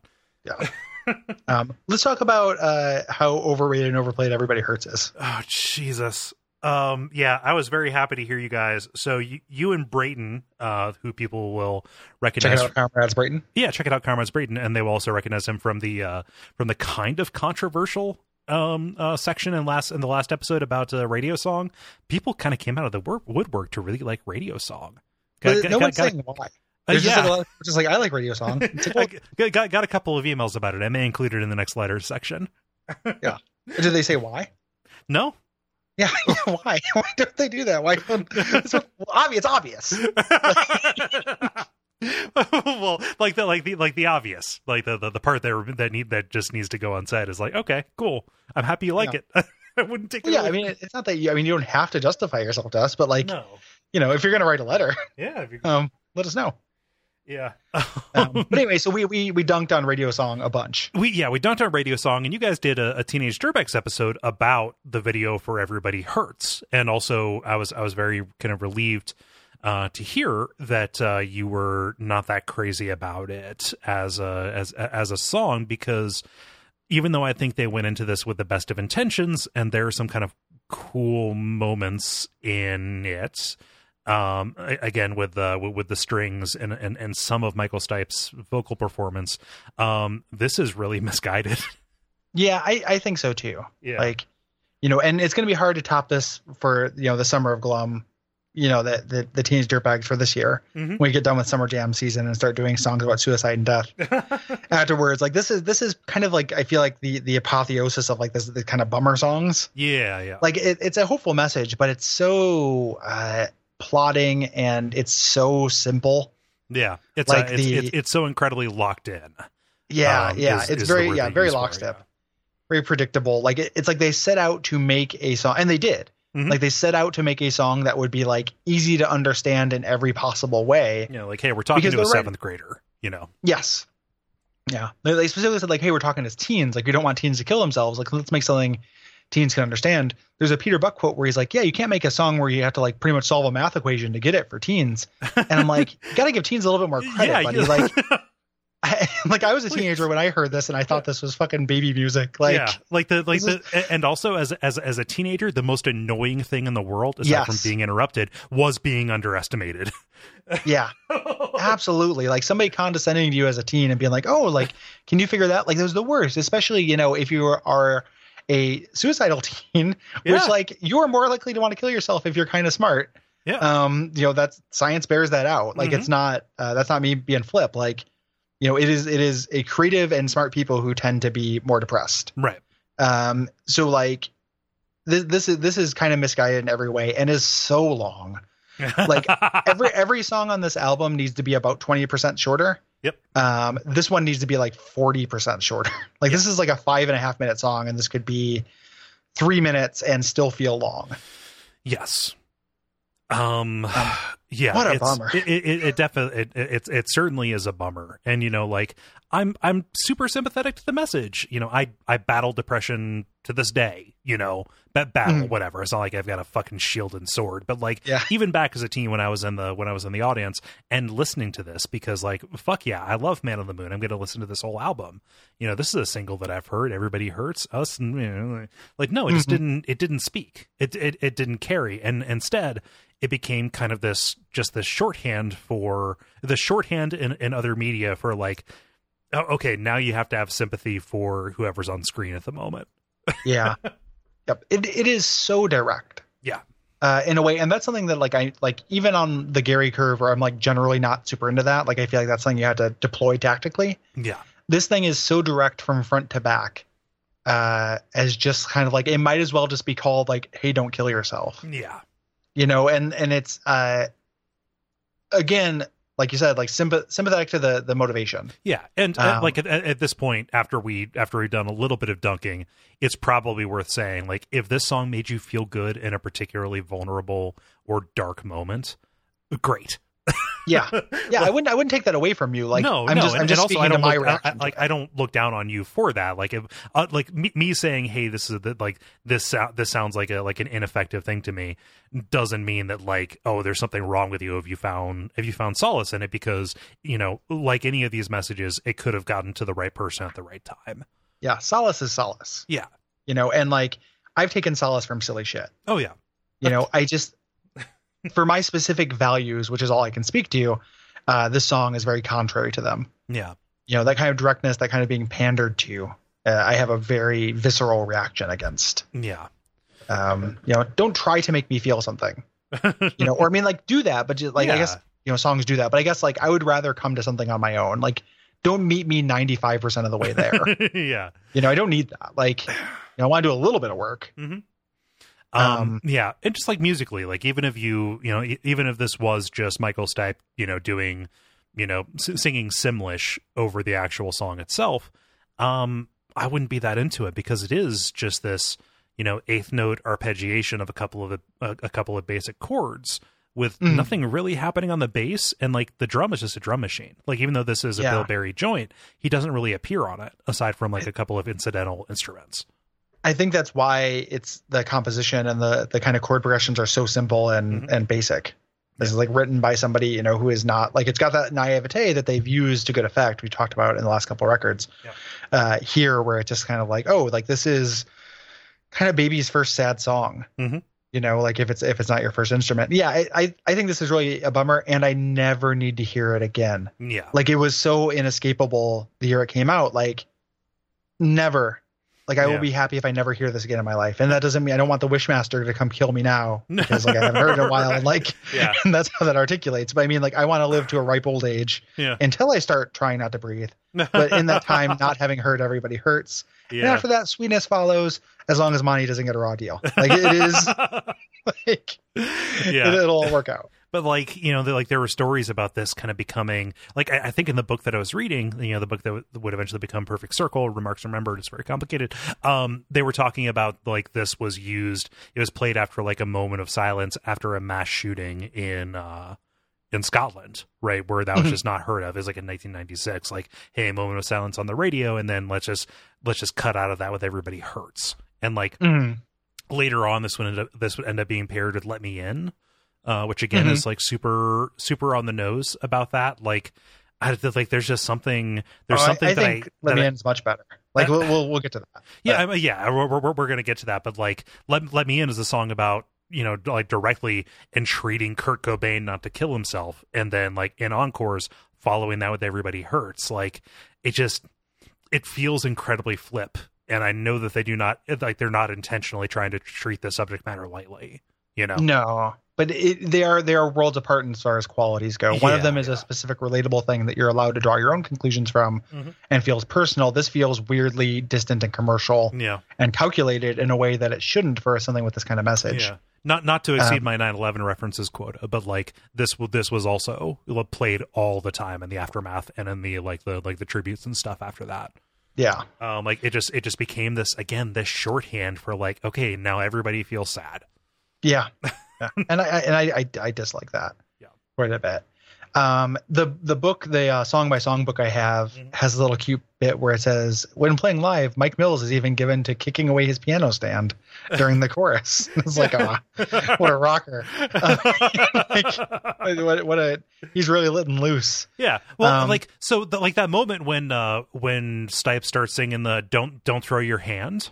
Yeah. And it is that really plaintive yell. Like, it does feel engineered to make you feel something, like the rest of it does, but it actually kind of works because it does just kind of like slip out of nowhere with a swell of strings. Like, it's an effective song, in spite of all of my guards against it at certain points. So I can kind of see why he would do that to play it up, but like, I just doesn't feel right to me. Yeah. Yep. Yeah. That's pretty much what I feel about it too. The video is for a longer kind of moment by moment analysis, like that Teenage Dirtbags episode is worth listening to. Yeah. It is people in the video, like I remember when it came out, liking the video. It's pretty, like it's well shot, and like it's well shot. I like the way they like work text into it, even if it does end up being for a pretty goofy effect. Yeah. Like it's all these people trapped in a traffic jam, if you've never seen it. And Michael and REM decides to get out of their cars, and everyone gets out of their cars. Yeah, and gets out of their cars, and then Pied Pipers them off the bridge, and it ends with a newscast saying, "I've never seen this many people disappear." So, like, did they jump off the bridge? Because that he raptures them. Okay, there we go. Like, that's not a good ending. No, it's Michael Stipe brings them all into heaven. Okay, which is contrary to the message. Yeah, he powders them. He powders them up into like a live heaven. Not dead heaven, like regular heaven. Right. New Orleans instrumental number 1, I don't have a lot to say about. No. Nor New Orleans instrumental number 2, which we'll like talk about in the B-sides, but like it is what it sounds like. It's like this electric piano kind of jam thing they did when they were very drunk at 2 a.m. Yeah. I'm trying to find this quote in the song by song book, the Inside Out. But Peter Buck says, "Oh, we've never really recorded while we were drunk." And I was like, "Oh, liar, you liar, you lie." Yeah. Good one, bud. Yep. And this is this is the first time they put a full instrumental on there with no vocals. I don't really know that this needs to be here either. Like, this feels like filler to me. It does. And in an album that needs more kind of dynamic songs, like putting in something that's an instrumental version of the kind of low tempo, like very narrow sonic space songs, like feels misguided to me. Yeah. No, like if it was an instrumental with like a little bit of spine, or if it was an instrumental that would have served as like an effective buffer between Everybody Hurts and Sweetness Follows. Like if it was some kind of bridge, like that is a good role that an instrumental can serve, on a vocal album. Yeah. It doesn't do that. Like, it's pleasant, I like the sound of a good electric piano, but like when I listen to this, knowing how they record their stuff, all I can hear is like, oh, this is a song that didn't get finished. Yeah, I agree. And the same thing for that B-side too, where it's like they gave a sequel to this song. There's the Final Fantasy X2 of REM songs. The first side closes out with Sweetness Follows, which is another, like, it actually pairs kind of well with Drive, if that was the idea. In that they are both kind of like, this is kind of around this kind of very repetitious cello line that plays through most of this song. I like this song better.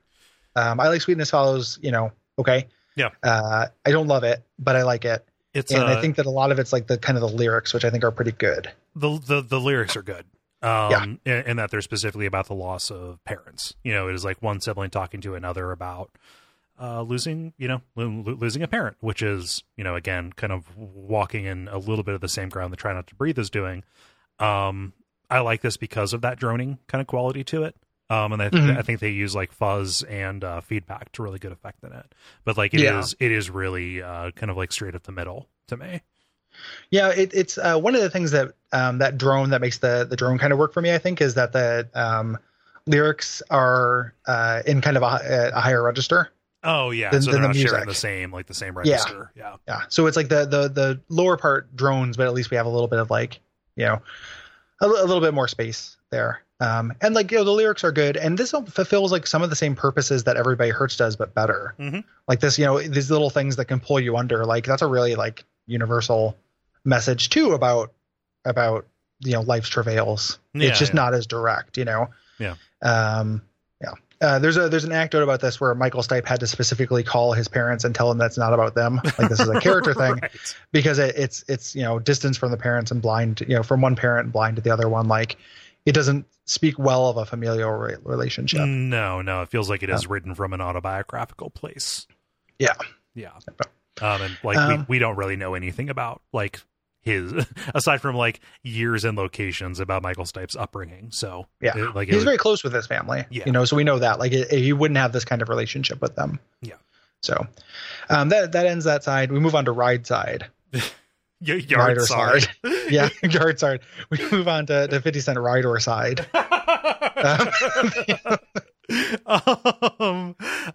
This opens up with a song that I like just fine. It's called Monty Got a Raw Deal. This is specifically about the actor Montgomery Clift, who was kind of like an actor in the late 40s and early 50s, like a film noir kind of guy, who had a pretty tragic life. He's for a long time not so much, like a very handsome leading man. Yeah. It was kind of a handsome leading man. So lifelong tragedy was that he was homosexual. But he had to repress it because he had to live into this kind of image of being a kind of a sex symbol for women. And then like toward the end, he had this terrible car accident and disfigured, I believe, the left side of his face.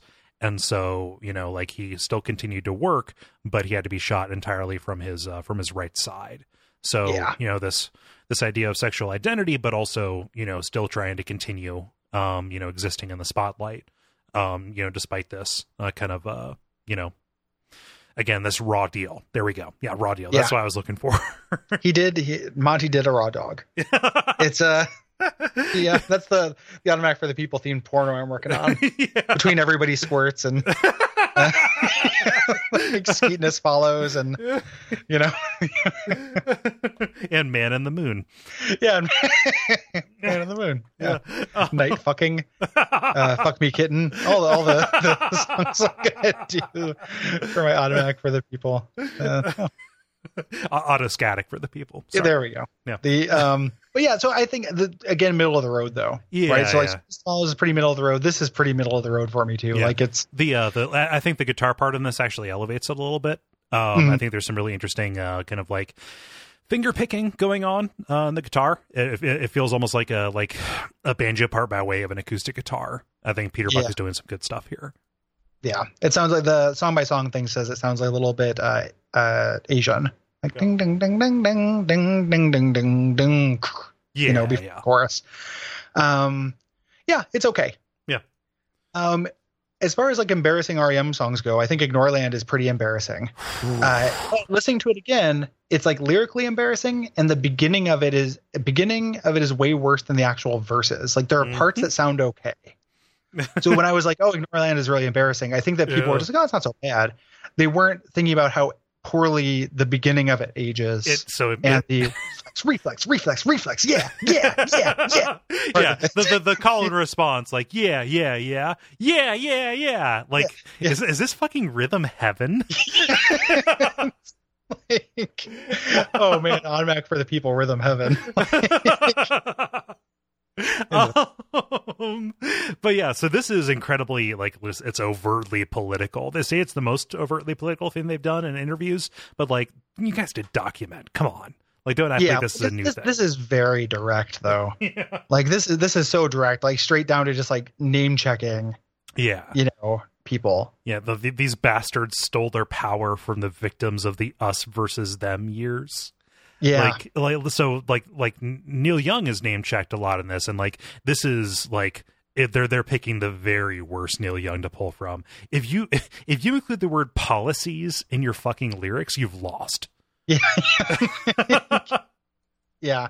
It's I think this is pretty, and then the throw up on your shoes like George Bush thing, like it's very specific.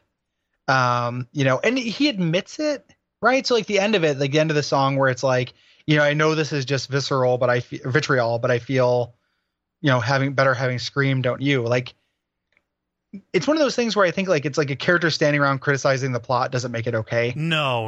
Like owning something doesn't automatically make it good. Right. And I think that's a mistake in criticism of things where it's just like, oh, they admit it. And that's a separate issue. Like it's good that they admit it, but it doesn't make it good. It's like a weird inward turning form of like whataboutism or something like that. Yes. Yeah.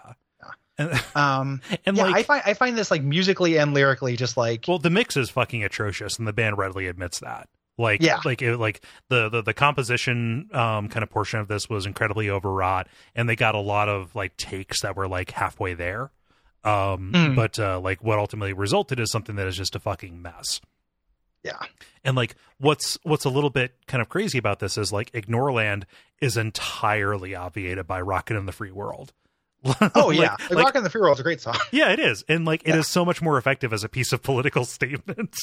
like pretty much anything from Freedom is actually like a lot more on point than a good deal of like REM's overtly political stuff. So like this is a song that is kind of unnecessary. I would even say that our like overtly political REM songs tend to be a lot better than this. Yeah, and part of it is just not being quite so on the nose. And it's not like, again, it's similar to Everybody Hurts where I'm like, I agree with him. Yeah. That sucks. Like that sucks that happened. I lived through that. I wasn't as conscious about politics as I am now then, but it's like, I would be the same thing. I'd be mad about it. Yeah. Yeah. The same way they are. Yeah. I'd be really mad about it. I definitely agree that the Information Nation took their clues from the all soundbite gluttons. Yeah, no, I agree. I agree. And why even call it America anymore? Like it's more like Ignoreland. Is that title? Like dorky is that fucking title? It sounds like a weird like name for a fashion line or something like that. Like what it calls to mind for me is like Zoo York. Yeah. Or even like Zooropa. It's like that kind of thing. It's like it's just dated in a way that I don't associate with a band of this caliber. No. And dorky in a way. TV does tell a million lies. Like it just feels like you're like putting on a full suit of armor and charging into battle against something everybody already hates.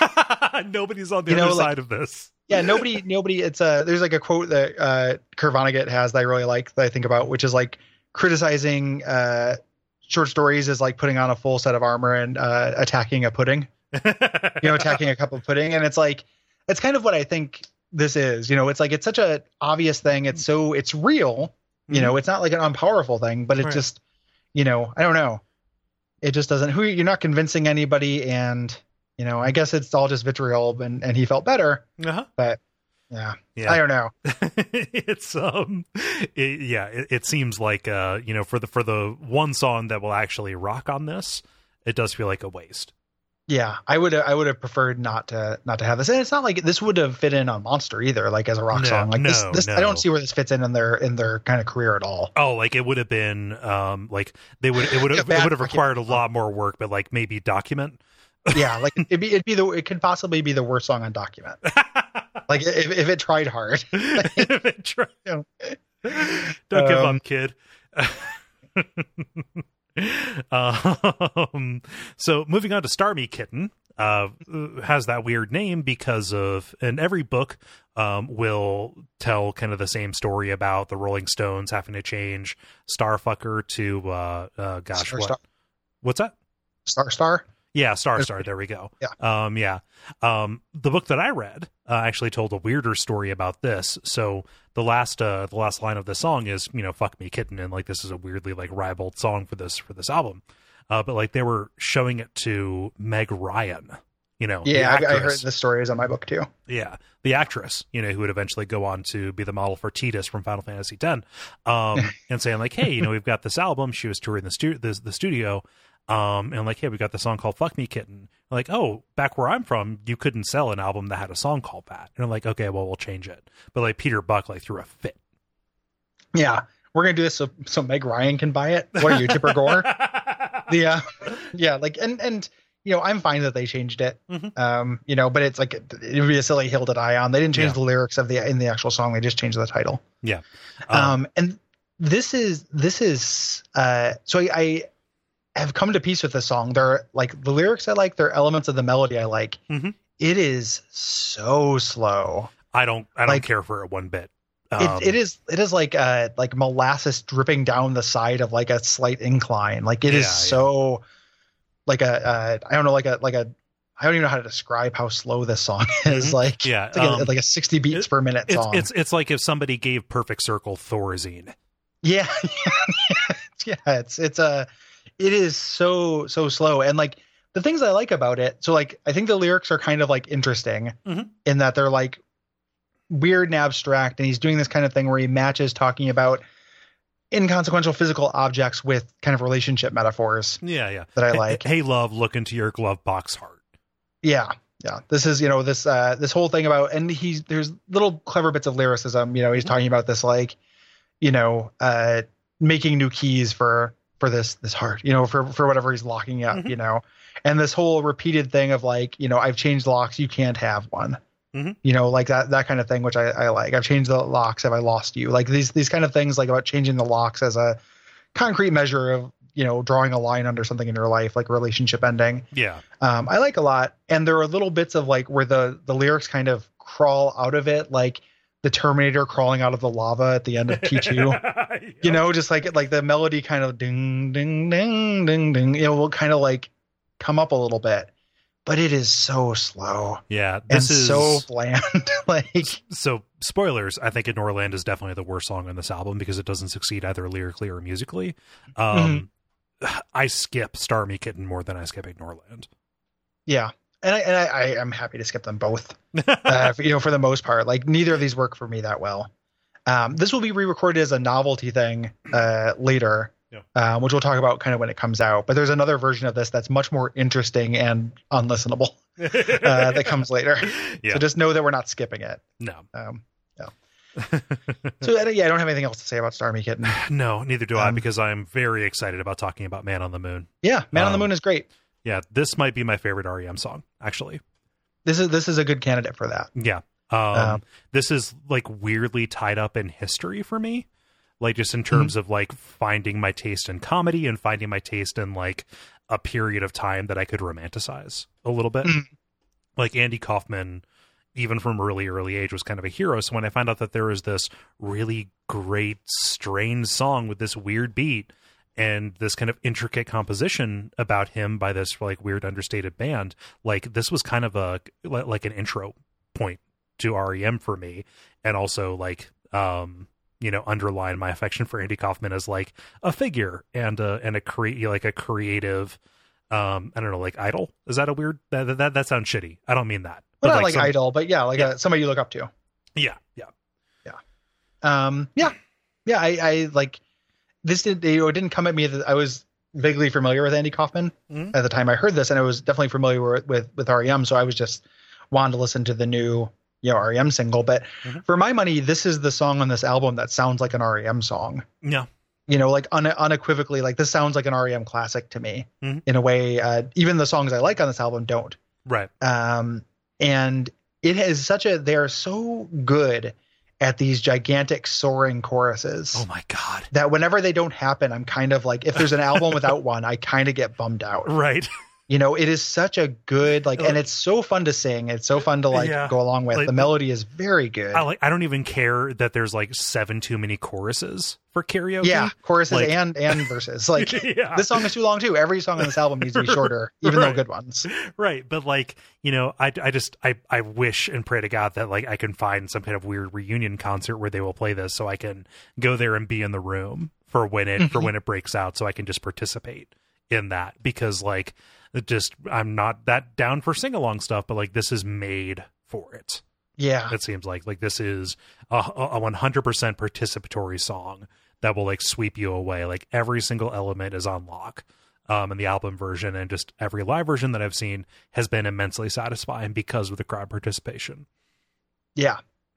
It does a great job of like mixing the kind of singy, Michael Stipe and the big chorus. Yeah. Singy Michael Stipe. Like it does both. Like there's a little bit of something for everyone.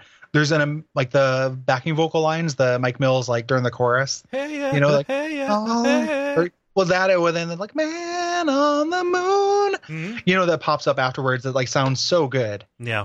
And it's also like, this is very, the actual words of this, if you don't consider what it's about, are very direct, but in a way that it's like slangy in a way that grounds it. Yeah. So like, if you believe they put a man on the moon, if you believe there's nothing out there to see and nothing is cool, but like that nothing is cool line is so good to me. Like that just works. I mean, it's like again, just something that we talked about in the Try This About Achewood and Sunset Rubdown, like this mixture of like high and low. Yeah. High language and low language. Yeah. Kind of thing. And like any other band with any other treatment would probably have fucked this up, but it comes across as this ridiculously sincere meditation on faith from a really non-religious perspective, because it is, about like, it's kind of up to you to decide whether Andy Kaufman and Elvis are dead or not, and, mixing these credible things that, happened within people's lives, within the 70s, putting Isaac Newton up against Moses, putting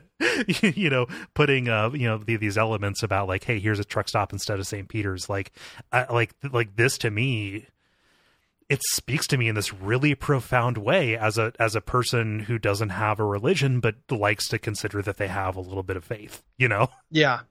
Yeah, and plays into into Andy Kaufman, as kind of a figure who is really interesting. Like even if he doesn't work for you, like as a figure, he undeniably is important, but also feels important and unique, and feels representative of themes. Yeah. Like in a real way. Yeah, like he was a person that fed and created, and was fed by uncertainty.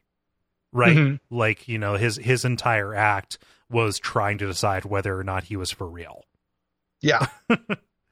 I love this song. I love the music video, which is just them, kind of going around like them in the desert going to this truck stop where REM kind of hang out. Yeah. It's Michael Stipe walking along singing, and then you have this kind of very on the nose imagery that goes along with it, like images of these board games and stuff that they're playing. Bill Berry picks Michael up in his big rig, and they go to this bar where everybody's mouthing along to the songs. Mike Mills is playing pool, and Peter Buck is tending bar. It's a really good video. Yeah, really good video, really, really excellent song. Yeah. Like I said, my favorite song on the record that I'm not going to put in our consideration because it feels obvious, but not because it's not my favorite song on the record. Yeah. I'll just like talking about this musically as well. So the chorus is a really interesting chord progression, but like the verse, they came on it because so it was Bill Berry who discovered this when he was playing guitar, and then he was fingering a C chord, and then he swung around to reach. Who's C chord? Thank you. He was making a C chord, and then he turned, and then he reached for a beer, and he slid up to the third fret, turning that C into kind of like a weird augmented D. And they're like, oh, like that slide is actually really cool, and that ended up forming the foundation for the song. And that is a real fun move to do. In fact, I work that into. It's not a C to a D, but it's a similar construction, I think, with a capo in the theme song for this show. Yeah, it's a neat song musically. It has a lot of different parts and everything, but the parts are not they're music like distinct from one another too. Which is something that lends to it having kind of a complicated composition, which is one of the things I don't like about this album is the lack of that feeling. Yeah. To me, like, I love this song. What a good name for that. Later we'll talk about the movie when it comes out. That they did the soundtrack for and everything. But this became kind of, additive and respectful and important to the Andy Kaufman, like, kind of mythos. Yes. So after it comes Night Swimming, another single from, like, this album is half singles. There's six singles on this Song of 12 albums. It's like ridiculous. Pretty bonkers. Yeah. Well, they started like trying to wring singles out of this stone. Yeah. Yeah. Or I mean, things like some things just kind of charted.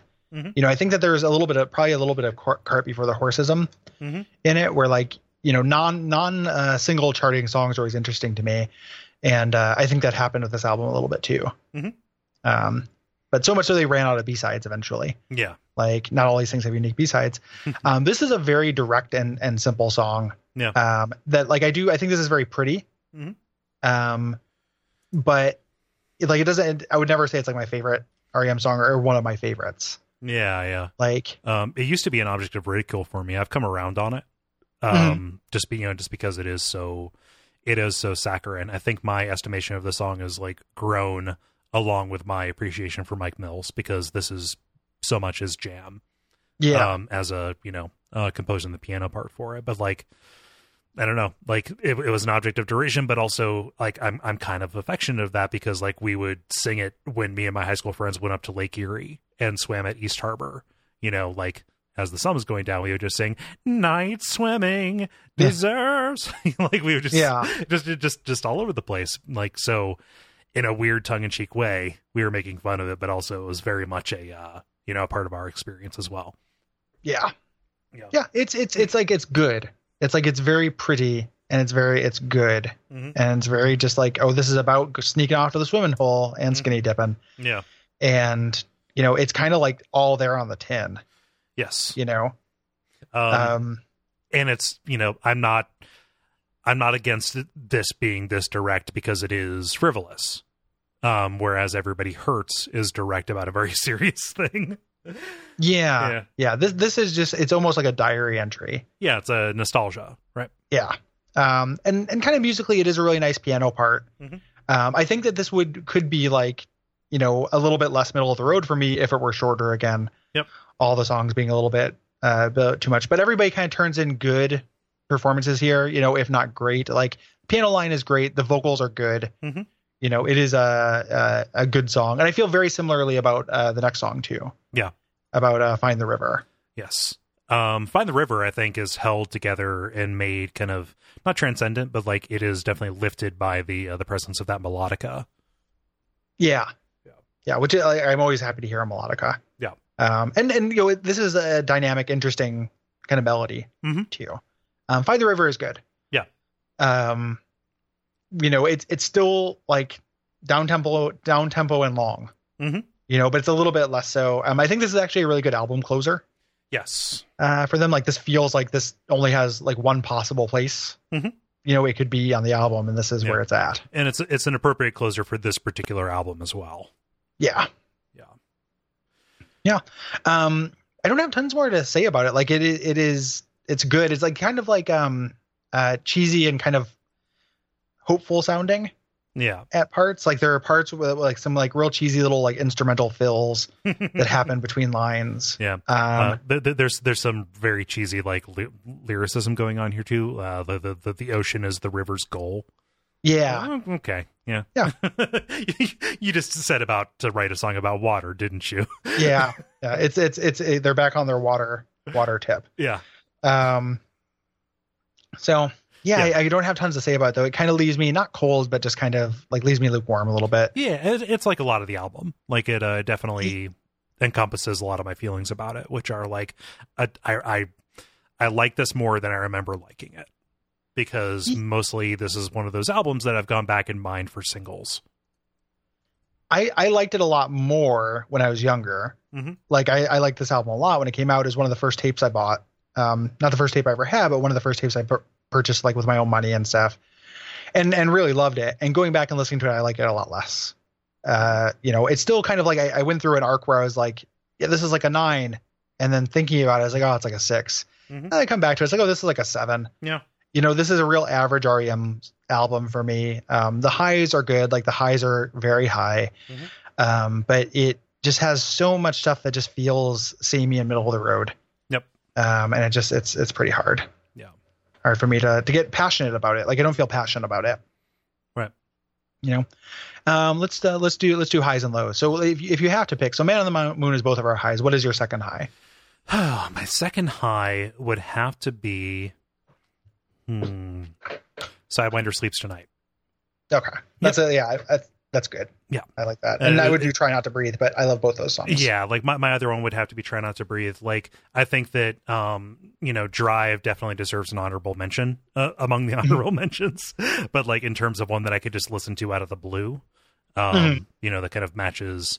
Like Drive, you have to kind of be in the mood for to appreciate. You have to have a particular ear for it on that particular day. Whereas the Sidewinder Sleeps Tonight, I think, is satisfying enough on a broad enough level, and is like put together in a really thoughtful way that like you would not think for how goofy it is. Yeah.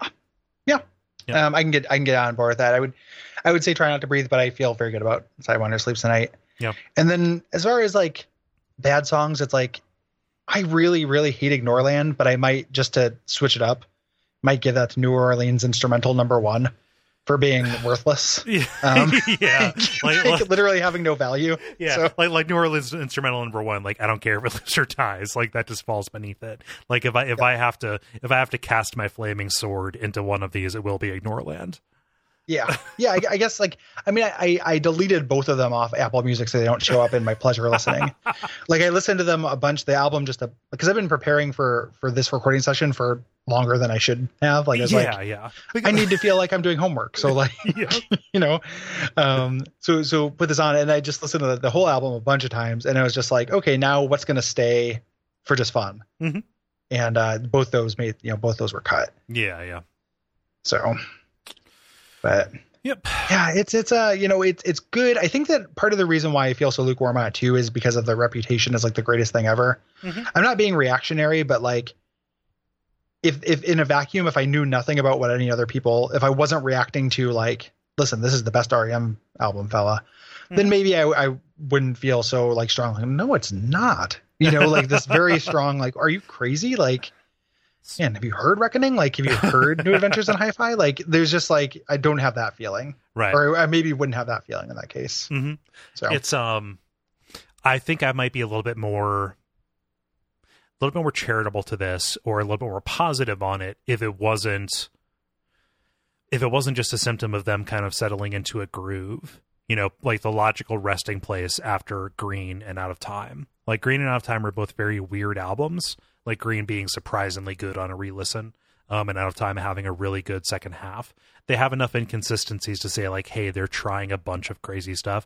Here, they are operating with a confidence that, like, hey, this is the kind of thing that we've decided we're really good at making.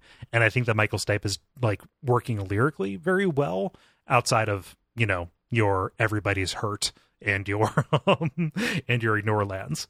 Yes. Like there are moments where this soars, but otherwise it feels like strangely complacent, especially, hot on the heels of stuff that came before it, Strangely complacent is a good way to put it. Yeah. So let's get into some kind of B-sides and also rans and such. Yes. Here, just to kind of round things out. The fan club's still going strong, which means we have some good and some bad things popping on out of that. One of the weirdest things to come out of it is this song called Where's Captain Kirk? What the fuck is happening here, Gary? Yeah, this is another punk song. Like, they're always covering these real legit punk bands like Mission to Burma and Television. And this is Spiz Energy, which I've never heard of before. No. It sounds fucking gross. Like, it sounds like something that Dr. Strangelove would warn you, like, not to give up your Spiz Energy or else the communists. And it's a song about Captain Kirk. Uh-huh. It doesn't sound like REM. Like, I know it's REM. Mm-hmm. Like, I've verified it because the YouTube that says it is does not sound like REM. No, production or vocals or anything. And you listen to the original and like, oh well, these are obviously different, same song, but like different performances. But they are definitely working very close to the Spiz Energy space. Yeah, it is in the Spiz Energy space, which sounds like a StarCraft 2 or Star Control 2 kind of a thing to look out for. Yeah. They did a couple more Christmas things because that's the thing that makes every once in a while I'm like, man, I wish that I wish I had been on part of that fan club, and then no, I didn't need to get our Christmas record once a year. No, especially not with like drunken and sloppy versions of Silver Bells and Christmas Time is Here. Yeah. It's real weird that this was pressed to vinyl. Like that's such a mark of permanence. Yep, and prestige. Yeah, and it's just like the Winged Mammal theme It's fine. It's like a very it's more cinematic than they usually do, but it's like a piano and organ instrumental. Yeah, it sounds very. I used to have a new wave tape that I listened to all the time called Hemispheres, and it sounds a lot like that to me. Yeah. There's this like honking. There's this harmonica line in it that comes in at certain points that's just like very silly. But yeah, it's not unpleasant. It's just like a weird, instrumental. Yeah. Kind of upbeat. Slightly more interesting is It's a Free World Baby. Which is on some soundtracks. I think this is on the soundtrack to Friends, possibly. I think it got brought back up for that. Like I remember having the soundtrack to Friends that they released the tape because it had, I think it had this. It had Toad That Sprocket song, who I liked a bit at the time, and has a Good Hootie and the Blowfish song in it as well. And I was 14 or whatever. No, it's fine. No, I understand. I was alive in 1993 and had like two years in a heart. Agnostic. Yeah. Yeah.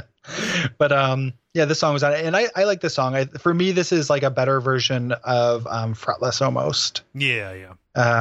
Just kind of like it has this kind of thing that happens before the chorus, like this real fun kind of bass climb that takes the actual like tempo of climbing stairs to me, like an intentional like ding ding ding ding ding. Like I like it. It's like a slow walk almost. Yeah. Yeah. I like the rhythm, like the actual like drum part in it as well. It's like strangely at the forefront, and it's also like halting and weird in a way that you just don't see on an A side. Yeah, it's a real like the verses are very strange and kind of experimental, and then the choruses kind of become kind of more standard. But I like this song quite a bit. Yeah. They covered for a benefit thing. They covered a Richard Thompson song called "Wall of Death."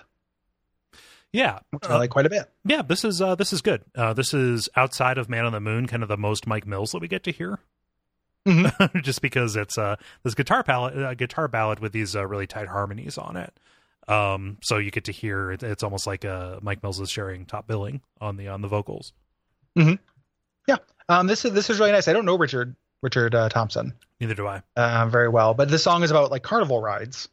It's like the Wall of Death is a carnival ride. And I like it a lot. Like this is a sweet song, and is catchy and good about riding that thing. I think this deserves a place. If you're REM fan, you should check this out. As well as I'm going to skip the next one just to make a segue. Yeah. The Robin Hitchcock cover they do of Arms of Love. I really like Robin Hitchcock. And this is a very, very sweet Robin Hitchcock song that is the B-side of, I think, Man on the Moon. Yep. No. The organ in this is really like kind of baller. Yeah. And it's a real basic song construction. It feels very standard. But it's got very sweet, like kind of like I keep saying sweet. These kind of very like charming backup vocals as well. Yeah. It gives them room to play. Yeah. New Orleans Instrumental 2. Yep. Yeah, it's that again. This is also, they went and did a kind of a famous live TV performance where they did the U2 song One, along with U2, which is a song that a lot of people really love. I've always thought is really overwrought and kind of shitty. But they sang it. Yeah. They also somewhere around here, and I sent this over to you the notes. I apologize for sending over the song stuff kind of disorganized. We can talk about it. So if anyone's wondering like why we're not talking about the Unplugged performance, which happened around here, like a couple years, let's talk about that a little bit during the answer bag. Yes. During Death Letter Office 2. Yeah, that'll be after the New Adventures in Hi-Fi. Yeah. So if anyone's wondering about that, but we will talk about that. We'll talk about their Trogs cover and all that stuff. Yeah. A little bit more because it's an interesting performance at the very least. And we could actually probably do, because they did that later one as well. Yeah. Like just talk about them generalities. I don't want to do song by song, but no. Yeah. Yep. They had a demo called for the Fruity Organ song or something like that. Yeah. Yeah. Just Fruity Organ. The beginning of it sounds like Dead-Eye Dick. That like she's a new wave girl, don't like yeah. She don't eat meat, but she sure like the bone. Okay, that's pretty good. That's in that song. Jenny Plodden has done that at karaoke before, and it's like there's some wah-jah to that. Like it's kind of hard. The lyrics of that are very very rough. Yeah. But it's funny. I love this because REM can't not like they can't make something sound serious. Like it has to turn into like an REM-esque chord progression. So this starts off with them doing this kind of silly circus thing, and then turns into like a kind of a high drama REM chord progression. Yeah, it's just 2 out of 5 chords are going to be minor because why not? Yeah, because that sounds good. And then weirdly, I think this might have been part of the last record, but we might have missed it. A song called Chance, which is pretty unusual. This kind of electronic instrumental thing with the real mechanical that he kind of sings over. There's a part in this song where he literally goes, okay, this is getting tedious. Like in the lyrics and the performance. I like this read to me as like overtly antagonistic. And I was having none of it. Yeah, it's pretty hard to want to listen to Chance. Chance. Like it is it's very strange. Yeah. And not particularly good. No. So you mentioned the weird version of Starmie Kitten, which was on an album that I owned, actually. Yeah, I had that too. The X-Files. Yeah. Songs in the Key of X. I got it for, there's a really good, Gary Newman cover that the Foo Fighters did. Yeah, that's great. Down in the Park. Down in the Park is really good. They're like the Foo Fighters. That's a great song anyway, but the Foo Fighters version is very good. Yeah. But I got this. Also the Nick Cave one is pretty good as well. But no, they did a version of Starmie Kitten with William S. Burroughs, and I have no idea what the fuck is going on. It's somehow slower. Yeah. Like the music is actually slower, and I don't know if that's because like William S. Burroughs couldn't keep up with the blistering pace of Starmie Kitten. Like it's a thing you listen to once. Like you're not going to sit down and listen to the William S. Burroughs version of that. No, where it's just because he doesn't sing. Have we lost our? It's just him. It's just kind of like whiskey and razor blades like tumbling out of his mouth. It's not particularly good. It's just novel. Yeah. And it's like, it's so weird. That's like, oh, that's a piece of X-Files merchandise. Very, very strange. Has nothing to do with anything. No. So that's it for Automatic for the People. An album we both are okay with. Yeah. Like this is, I don't know. I would say, what is it? Like third quadrant, something like that. Yeah. That sounds about right. Yeah. It's just like, it's okay. I feel fine harvesting it for singles. Yep. So if you we'll be back in 2 weeks talking about Monster. If you like this show, the most direct thing you can do to support it is go to patreon.com/duckfeedtv. We've announced a bunch of changes for that will take place on July 1st. Mm-hmm. And you should check them out. You should check out our new milestone goals and new rewards and see if there's anything that strikes your fancy. Yeah. We worked very hard on that. I know that is not usually like a reason to care about something, but I say that only to say we put a lot of thought into trying to make something that people would like, and to make changes that we felt were constructive. Yeah. Hopefully that works. Hopefully you do find them constructive and appealing. Mm-hmm. Yeah. So as we kind of alluded to during the episode itself, we have another listener mail episode, another Dead Letter Office coming. Not about the actual episode. We're going to have to talk about what we name those. We're recording that a little bit earlier than you would think. So if you have any questions or thoughts about REM albums, let's say up through New Adventures in Hi-Fi, go ahead and send those our way. Go to duckfeed.tv/contact and send them in. That was a lot of fun when we did it last time. Not a lot of people listen to this show, but the people who do are really engaged and like talking with us, and we like hearing it. So that'll be, we'll be recording that sometime in late June. Watch our social media, on Twitter @DuckFeedTV, for like the absolute deadline for that. Yes. Yeah. And then ratings, reviews, things like that, telling your friends about it are always useful. So don't stop doing that if you're doing it, and start doing it if you're not. Yeah. And I think that's about it. So, until next time, it is the end of the show as we know it. And we feel fine.